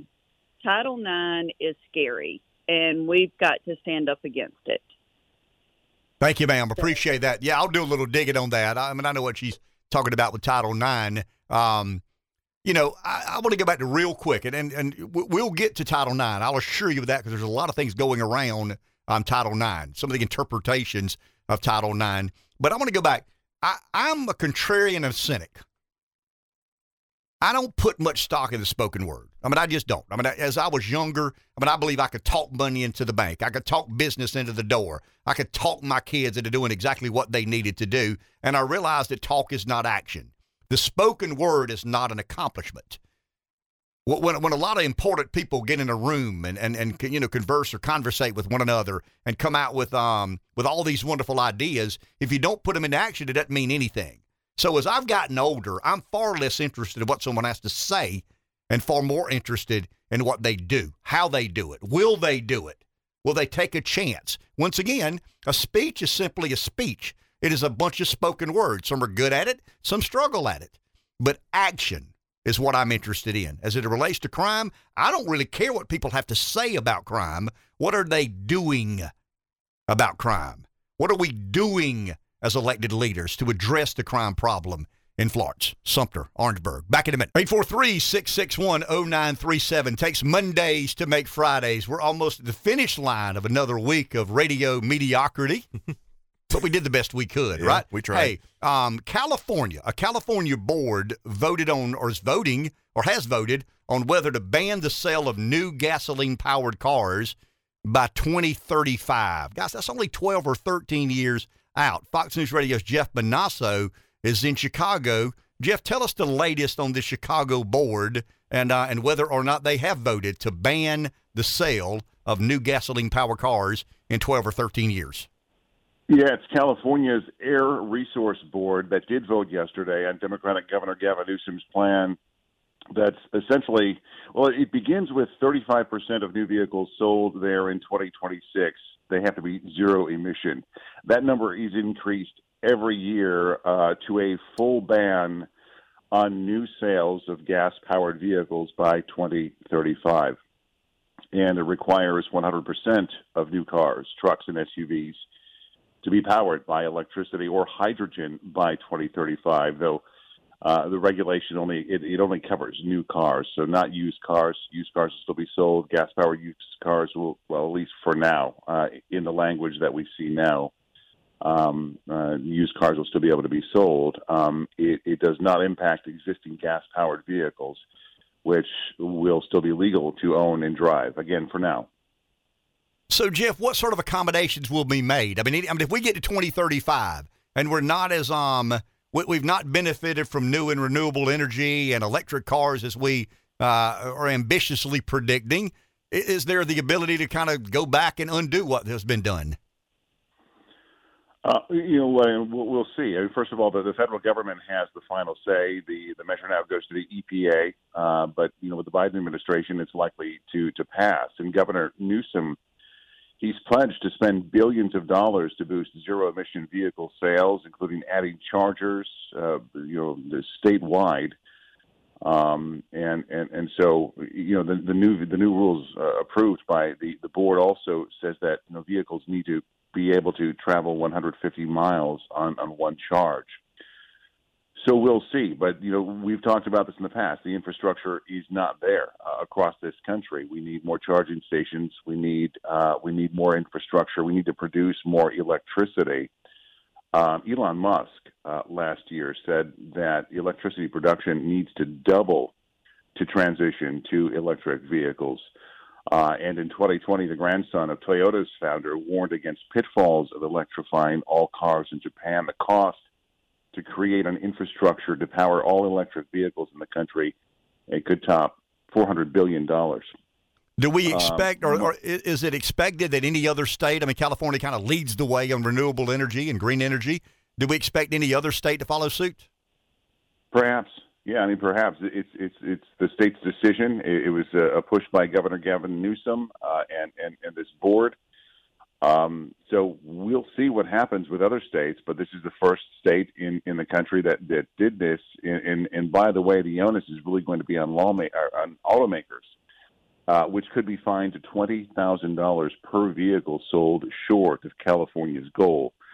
So automakers are really going to have to, kind of watch these numbers closely as they approach 2035, because obviously they don't want to be hit with a $20,000 fine per car sold that doesn't meet the standards. So we shall see.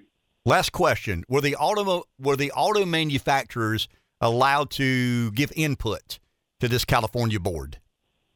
Perhaps.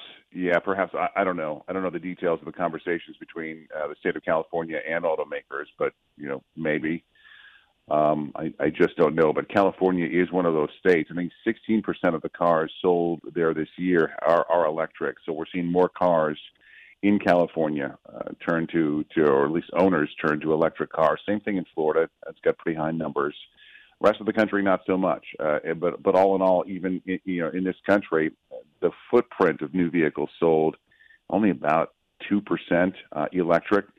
So we're not there yet as consumers. But if you live in California, you're going to be forced to buy those cars if you want to buy a new car. Well explained, Jeff. Thank you for your time. Have a great weekend, sir. You too. Thank you. Interesting. Kind of an interesting take that they would they would not even take input from auto manufacturers. Maybe they did. Maybe they did not. But anyway, that's kind of that's an ambitious goal. Mm-hmm. I mean, imagine we're sitting in America, and we're not making this up. This isn't a movie script. And a state is saying that in 12 years, you're going to be outlawed from selling cars that burn gasoline. I mean, we're here in America. Now, we're also living in the same country that said to Novak Djokovic, you can't come to our country because you're not vaccinated and play in a tennis tournament. Now, we got thousands of people coming across the border. None are vaccinated. We don't know where they are, what they're doing, what they've got with them. But Novak Djokovic cannot come play in the U.S. Tennis Open because he's not been vaccinated. We refer to ourselves as home of the free, land of the free, home of the brave. No, we're not. We're not at all. Stop that. I mean, let's take that out of the national anthem. I mean, if I were an elected official, I would vote to exclude that from the national anthem because I don't want to lie to the world. We're not home of the free, land of the brave, or land of the free, home of the brave. We're simply not that. The Atlanta Braves, maybe. I mean, Freebird plays every now and then on a Friday night off a jukebox in a joint somewhere. But I mean, we're not free and brave anymore. Well, why do Stop all with these that. people want to come here illegally? I guess, for opportunity, the opportunity to live off the government dole. I mean, maybe that's the exciting proposition that America affords. Hey, if you sneak into that country, they'll give you health care if you don't work. They'll give you money if you don't work. I mean, they'll take care of you.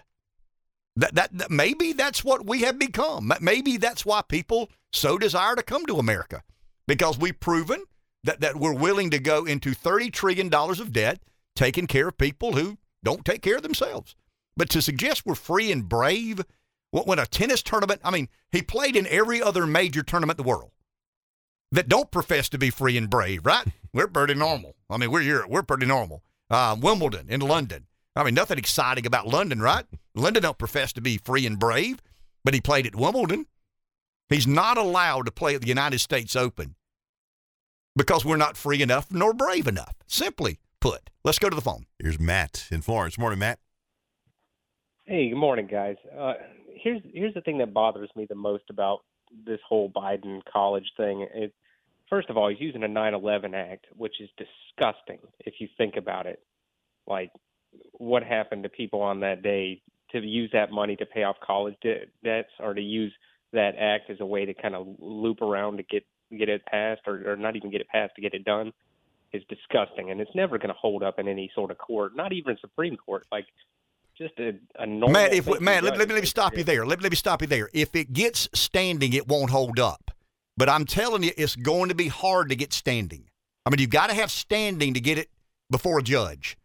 And I've read a lot about it yesterday. I was going to save this till Monday because I want to do a little more digging and talk to a few more sources of mine. But it looks to me like that there may be lack of standing to get this before a court.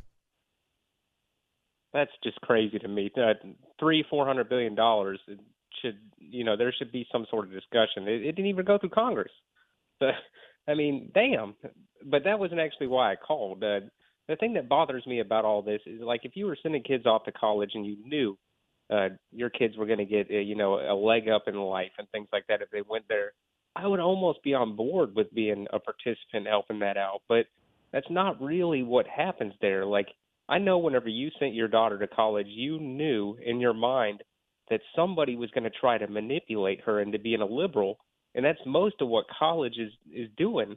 And then to take us, the subhuman people that didn't go to college, the unenlightened ones, and tell us that we have to pay for them to teach your kids to hate our country? Hell no. And I'm not paying for that. And that's the biggest problem I have with it, is because college is a disguise. One, yeah, you can get a little education and get yourself a good paying job, but that's not really what the main thing, the focus for the Democrats is with college. What they want to do is pump out liberal. And that's the place to take young, dumb, impressionable kids and liberalize them. And that's really the main point of sending all these kids off to college for Democrats. It's got nothing to do with learning a skill. It's got nothing to do with them getting ahead in life and, making a good life for themselves. That's all a bunch of nonsense. And anybody who believes that's a fool. But like you said, we're an unserious nation. So that's what we get. Thank you, Matt. Appreciate that. I want to hold on to this till Monday because I want to make sure I don't want to go too far down this road because I could get into the weeds with this. Does anybody have standing when it comes to this decision made by the executive office or the executive branch of government? That's a good question. I mean, there's a big debate at the Hoover Institute, Stanford Law.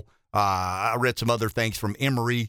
Some of these legal scholars and constitutional scholars are arguing whether or not someone would have standing. If it gets to the court, it'll get turned down. I mean, no doubt about it, but you've got to have standing. And they're having a hard time understanding how someone could have standing. I want to go back to the issue of higher education. It's kind of dominated the conversation this week. And my feeling about the way we've modeled higher education. It's a scam. I don't make any bones about it. I'm not apologizing to anybody. I've got a lot of board members who are friends. I've got some high-ranking college administrators who are friends of mine. I find them to be as moral and decent as I am. Every bit as moral and ethical as I've ever thought about being, maybe more morally and more ethically inclined than I am. But the model's broken. And if you give human beings to get more than their fair share of the pie, they'll normally take you up on it. I mean, they will. It's just human nature. I can charge as much as I want for radio advertising because the government backstops all the people who may or may not pay for it. I mean, we're probably going to take some liberties with that. I mean, I'd like to believe Community Broadcasters is a company that operates with a genuine and sincere moral compass. But, I mean, if that were law of the land, we'd probably take advantage of that. It's just the nature of business. It's kind of the animal spirits of capitalism. So in colleges, when colleges were given basically carte blanche to charge whatever it is they choose to charge, some took the public up on that. And the government said, and this is the problem with all of this, Rev, because somebody said it would take 1,000 different things to fix it. No, it takes one. But if you do one thing, a lot of dominoes begin to fall. And higher education is forced to market correct. It's only one thing.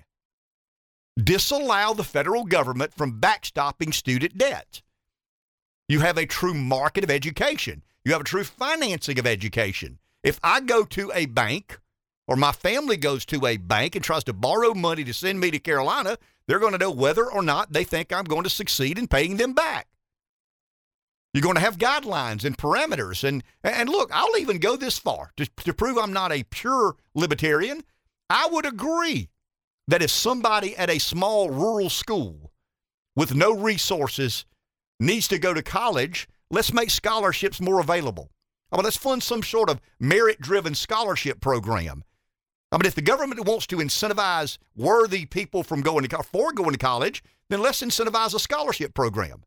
I mean, let's give them the money. Let's not call it a loan. Let's create a slush fund, and let's identify kids that have worked their asses off academically to have a chance to go and make a better way by becoming a doctor, a lawyer, engineer, businessman, or woman.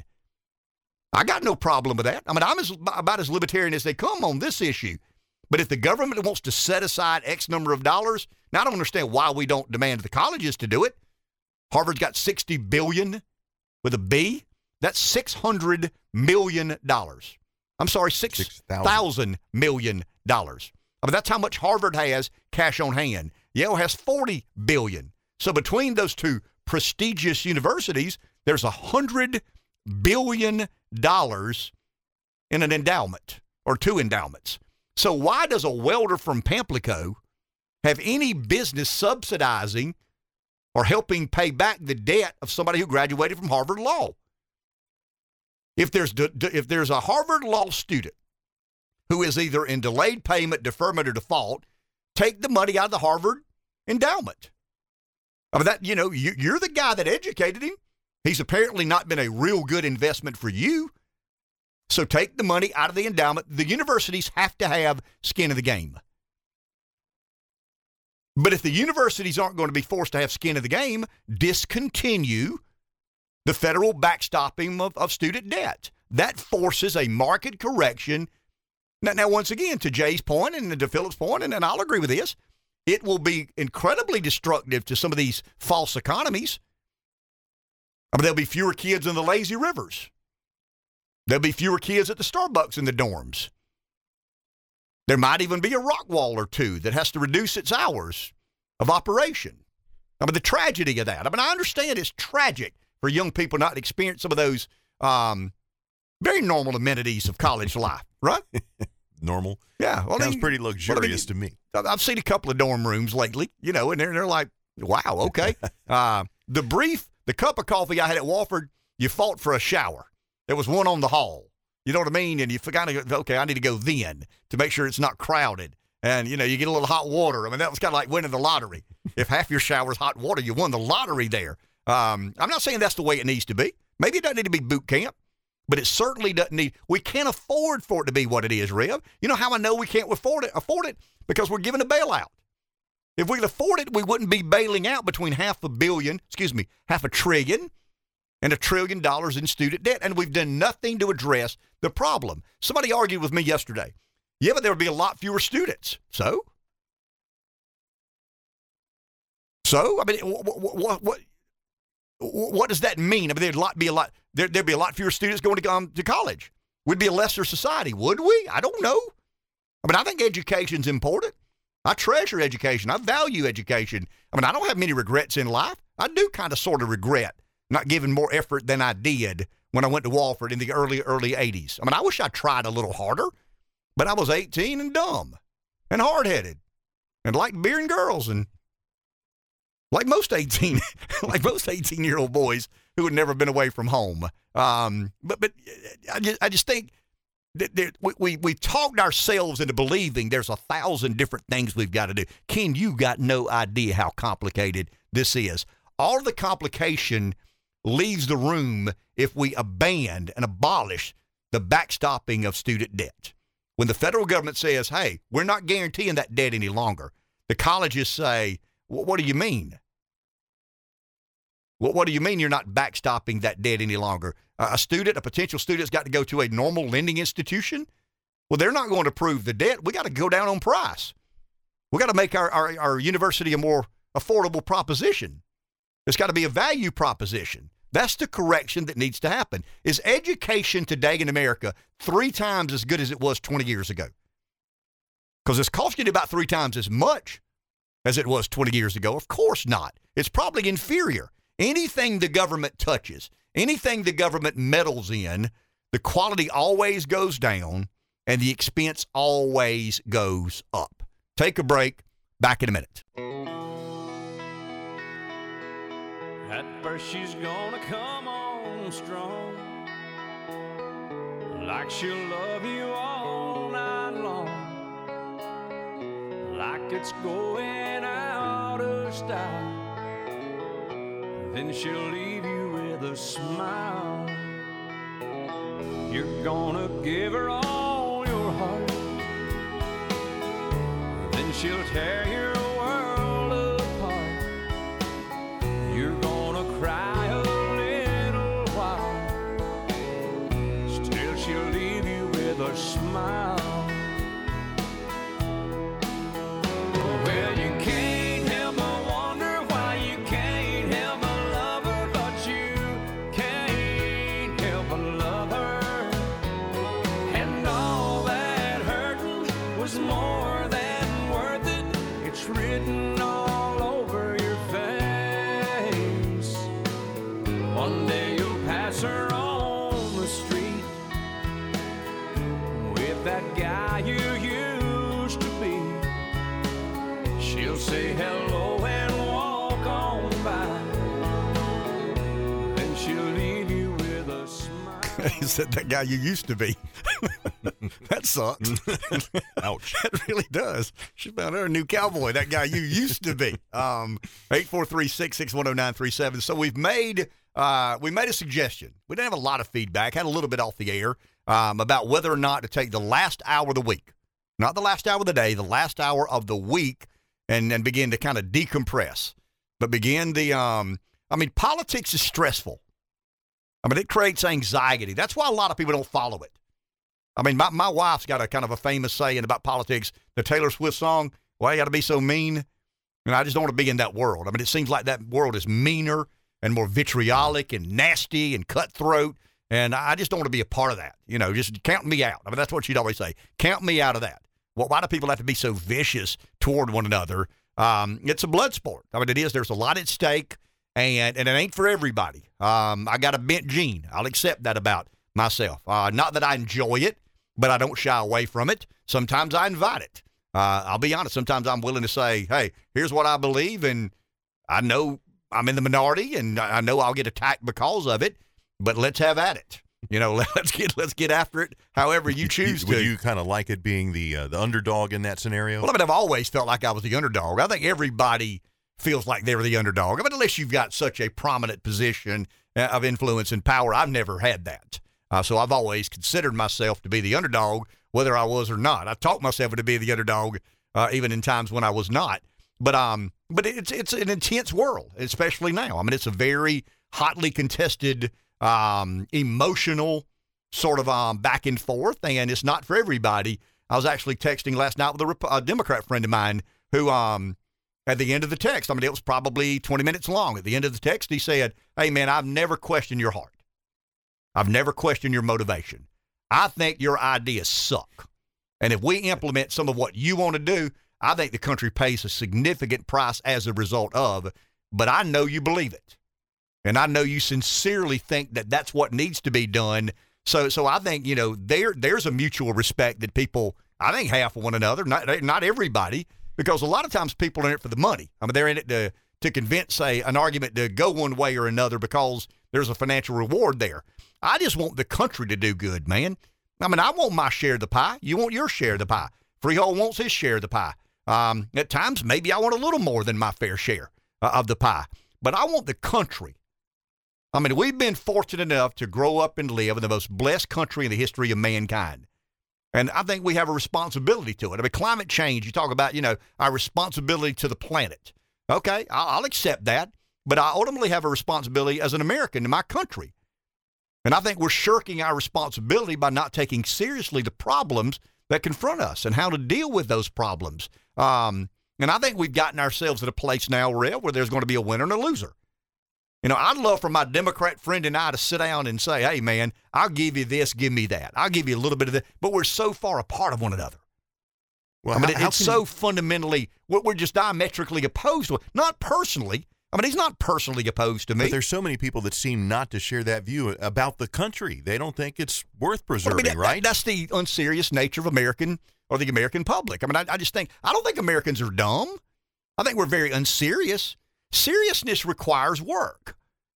Work means that you take on some of this intensity we're talking about it. And yeah, I just think Americans now, I'll say it like country boys say it. You ready? We don't want no trouble. I mean, we just don't want no trouble, man. And if I declare a path, and if I become somewhat of a spokesperson or a leader or an advocate, then I've kind of taken a side. And here come the arrows. Here come the bullets. Here come the bombs. Here come the grenades. And I didn't sign up for that. I mean, I just didn't. I can't tell you how many people have gotten in my world. And I'm talking about they know I'm in politics and still. I mean, I've been in here, 20 years or so of kind of being around and in politics.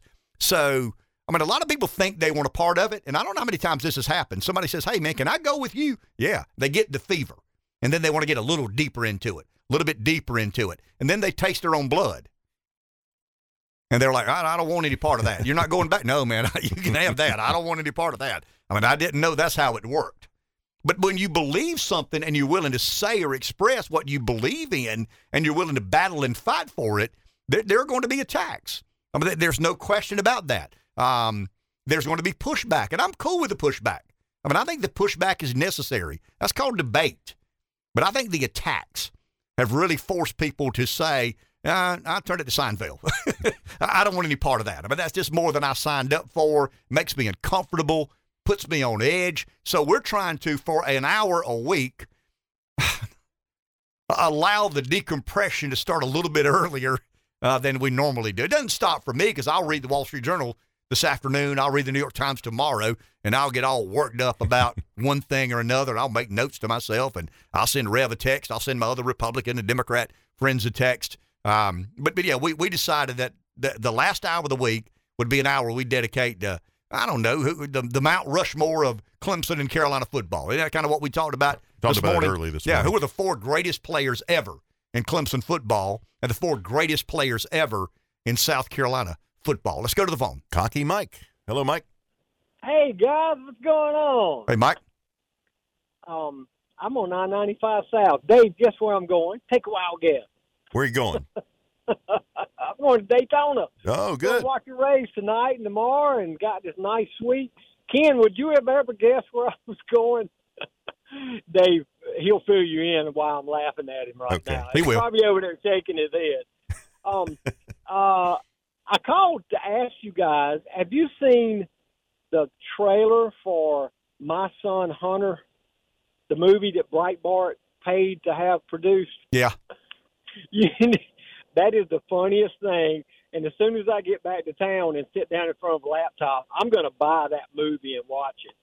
Did you ever watch I know I asked you if you were subscribed to the Daily Wire. Did you ever watch What is a Woman? Did you see that? Yep, the video. Yeah, I sure did. That was pretty cool. It's amazing what the off-mainstream media people are producing these movies because Hollywood never would. So I thought I'd bring that up, and now you're talking about Gamecock football. So that's another story all in it.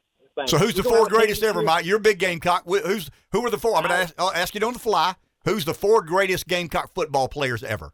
Obviously, George, I would have to say Connor Shaw was one of my favorite all time, whether you say he's the best or not.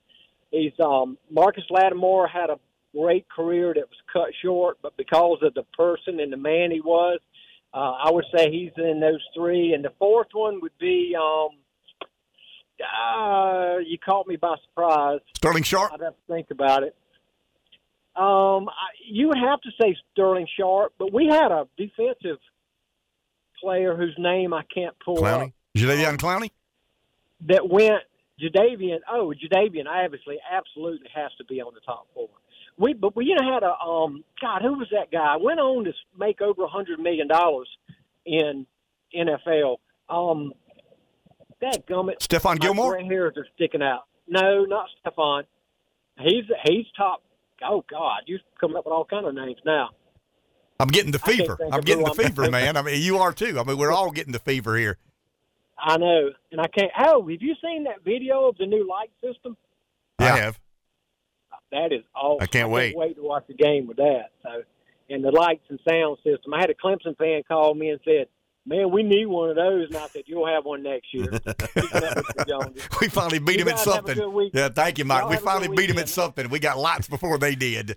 And Mike asked if we knew where he was going south of I-95. I almost said Disney World, but I knew better. So yeah, he's going to Daytona. Yeah. Mike and I talked a little bit this week. He had something kind of fall out of the sky, so to speak. And he knows how big a race fan I am, so he sent me a picture of this suite that fell out of the sky.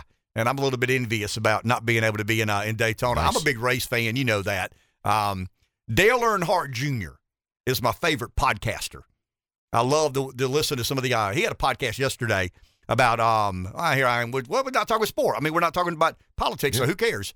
Jump in here, Gamecock and Tiger fans, or race fans for that matter.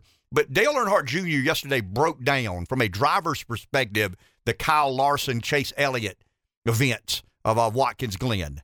And he said he understands 100% what Kyle did, and he understands 100% what Chase did.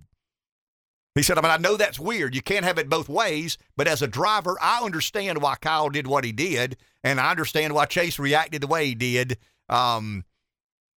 There is no right or wrong in that. Now, he did say this. Drivers tend to have long memories. And the easiest thing in the world for a fellow driver to do is wreck you. I mean, these guys are really good at controlling a race car, so it ain't hard if they want to take your wheels out from under you and kind of put you in the wall. So we'll see how that plays out. It's kind of interesting. I told Rev during the break. To me, the Hendrick Motorsports secret has been, who's the number one driver on the team? Was it Jimmy Johnson or Jeff Gordon? I mean, it was obviously Gordon for a while, and then it became Johnson. But in that interim, you remember back and forth? I mean, they get mad with one another. I mean, they had these audios in the car, and Gordon would get mad at Johnson, and Johnson would get mad at Gordon. I think Hendrick loved that because you got two elite talents competing at the highest level against one another, and if they whip one another, they're going to whip everybody else.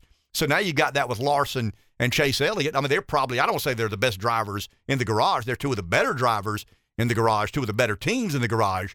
They're teammates, and you kind of got them competing with one another about who gets to be one and who gets to be two. So, I think that's Hendrick's kind of master strategy.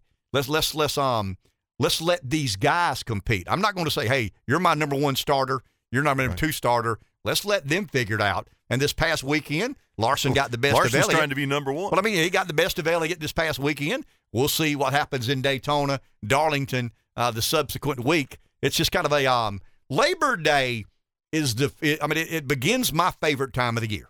The weather begins changing a little bit from the hot, humid dog days of summer. You'll have some breaks here. Football, college football is my favorite sport. And Freehold, I hadn't said this to you, but college football is proof there's a God in heaven because man could not have invented a sport that perfect. Mm-hmm. I mean, it is the illustration of perfection as far as sports goes. So you got that, you got Darlington, and you got this long run of college football from now to the end of the year. You got Thanksgiving and family and friends and fellowship, and then you've got Christmas. You know, it's kind of a cool time of the year for me. And then you get to January and February. That's a different story. That's when I put myself on financial restriction for being stupid in December. I do have some information for Braves fans. So it was officially announced that the Braves World Series trophy in their trophy tour is coming to Darlington Race Week. And that was something the Braves actually reached out to us several months ago as a radio affiliate. You made the recommendation. Well, we saw that, of course, it was Race Week. Let's give you the credit where credit's due. All right. So we connected the Braves. You made the recommendation. We did. Yeah. The only reason the trophy's in Darlington is because that's where Dave Baker wanted the trophy to be.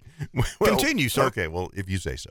But we did connect the Braves with the racetrack, and I called Kerry Tharp yesterday because I wanted clarification so we could tell people, racetrack's big place, where to go to see the Braves trophy. So it's next Wednesday, the 31st, I think 4 to 8 p.m. is the official time. And he said it's in the infield, so anyone who wants to see the Braves trophy, and there's no tickets required or anything like that, you'll drive through gate 39B, go through the infield tunnel, and there's a parking lot to the right to the garage parking, and it's actually in the garage, and there'll be tents there. There's actually the Southern 500 trophy will be there as well, so it'll be a nice thing for Braves fans and race fans. As someone who has been on the infield at Darlington, get that trophy out of there before Sunday.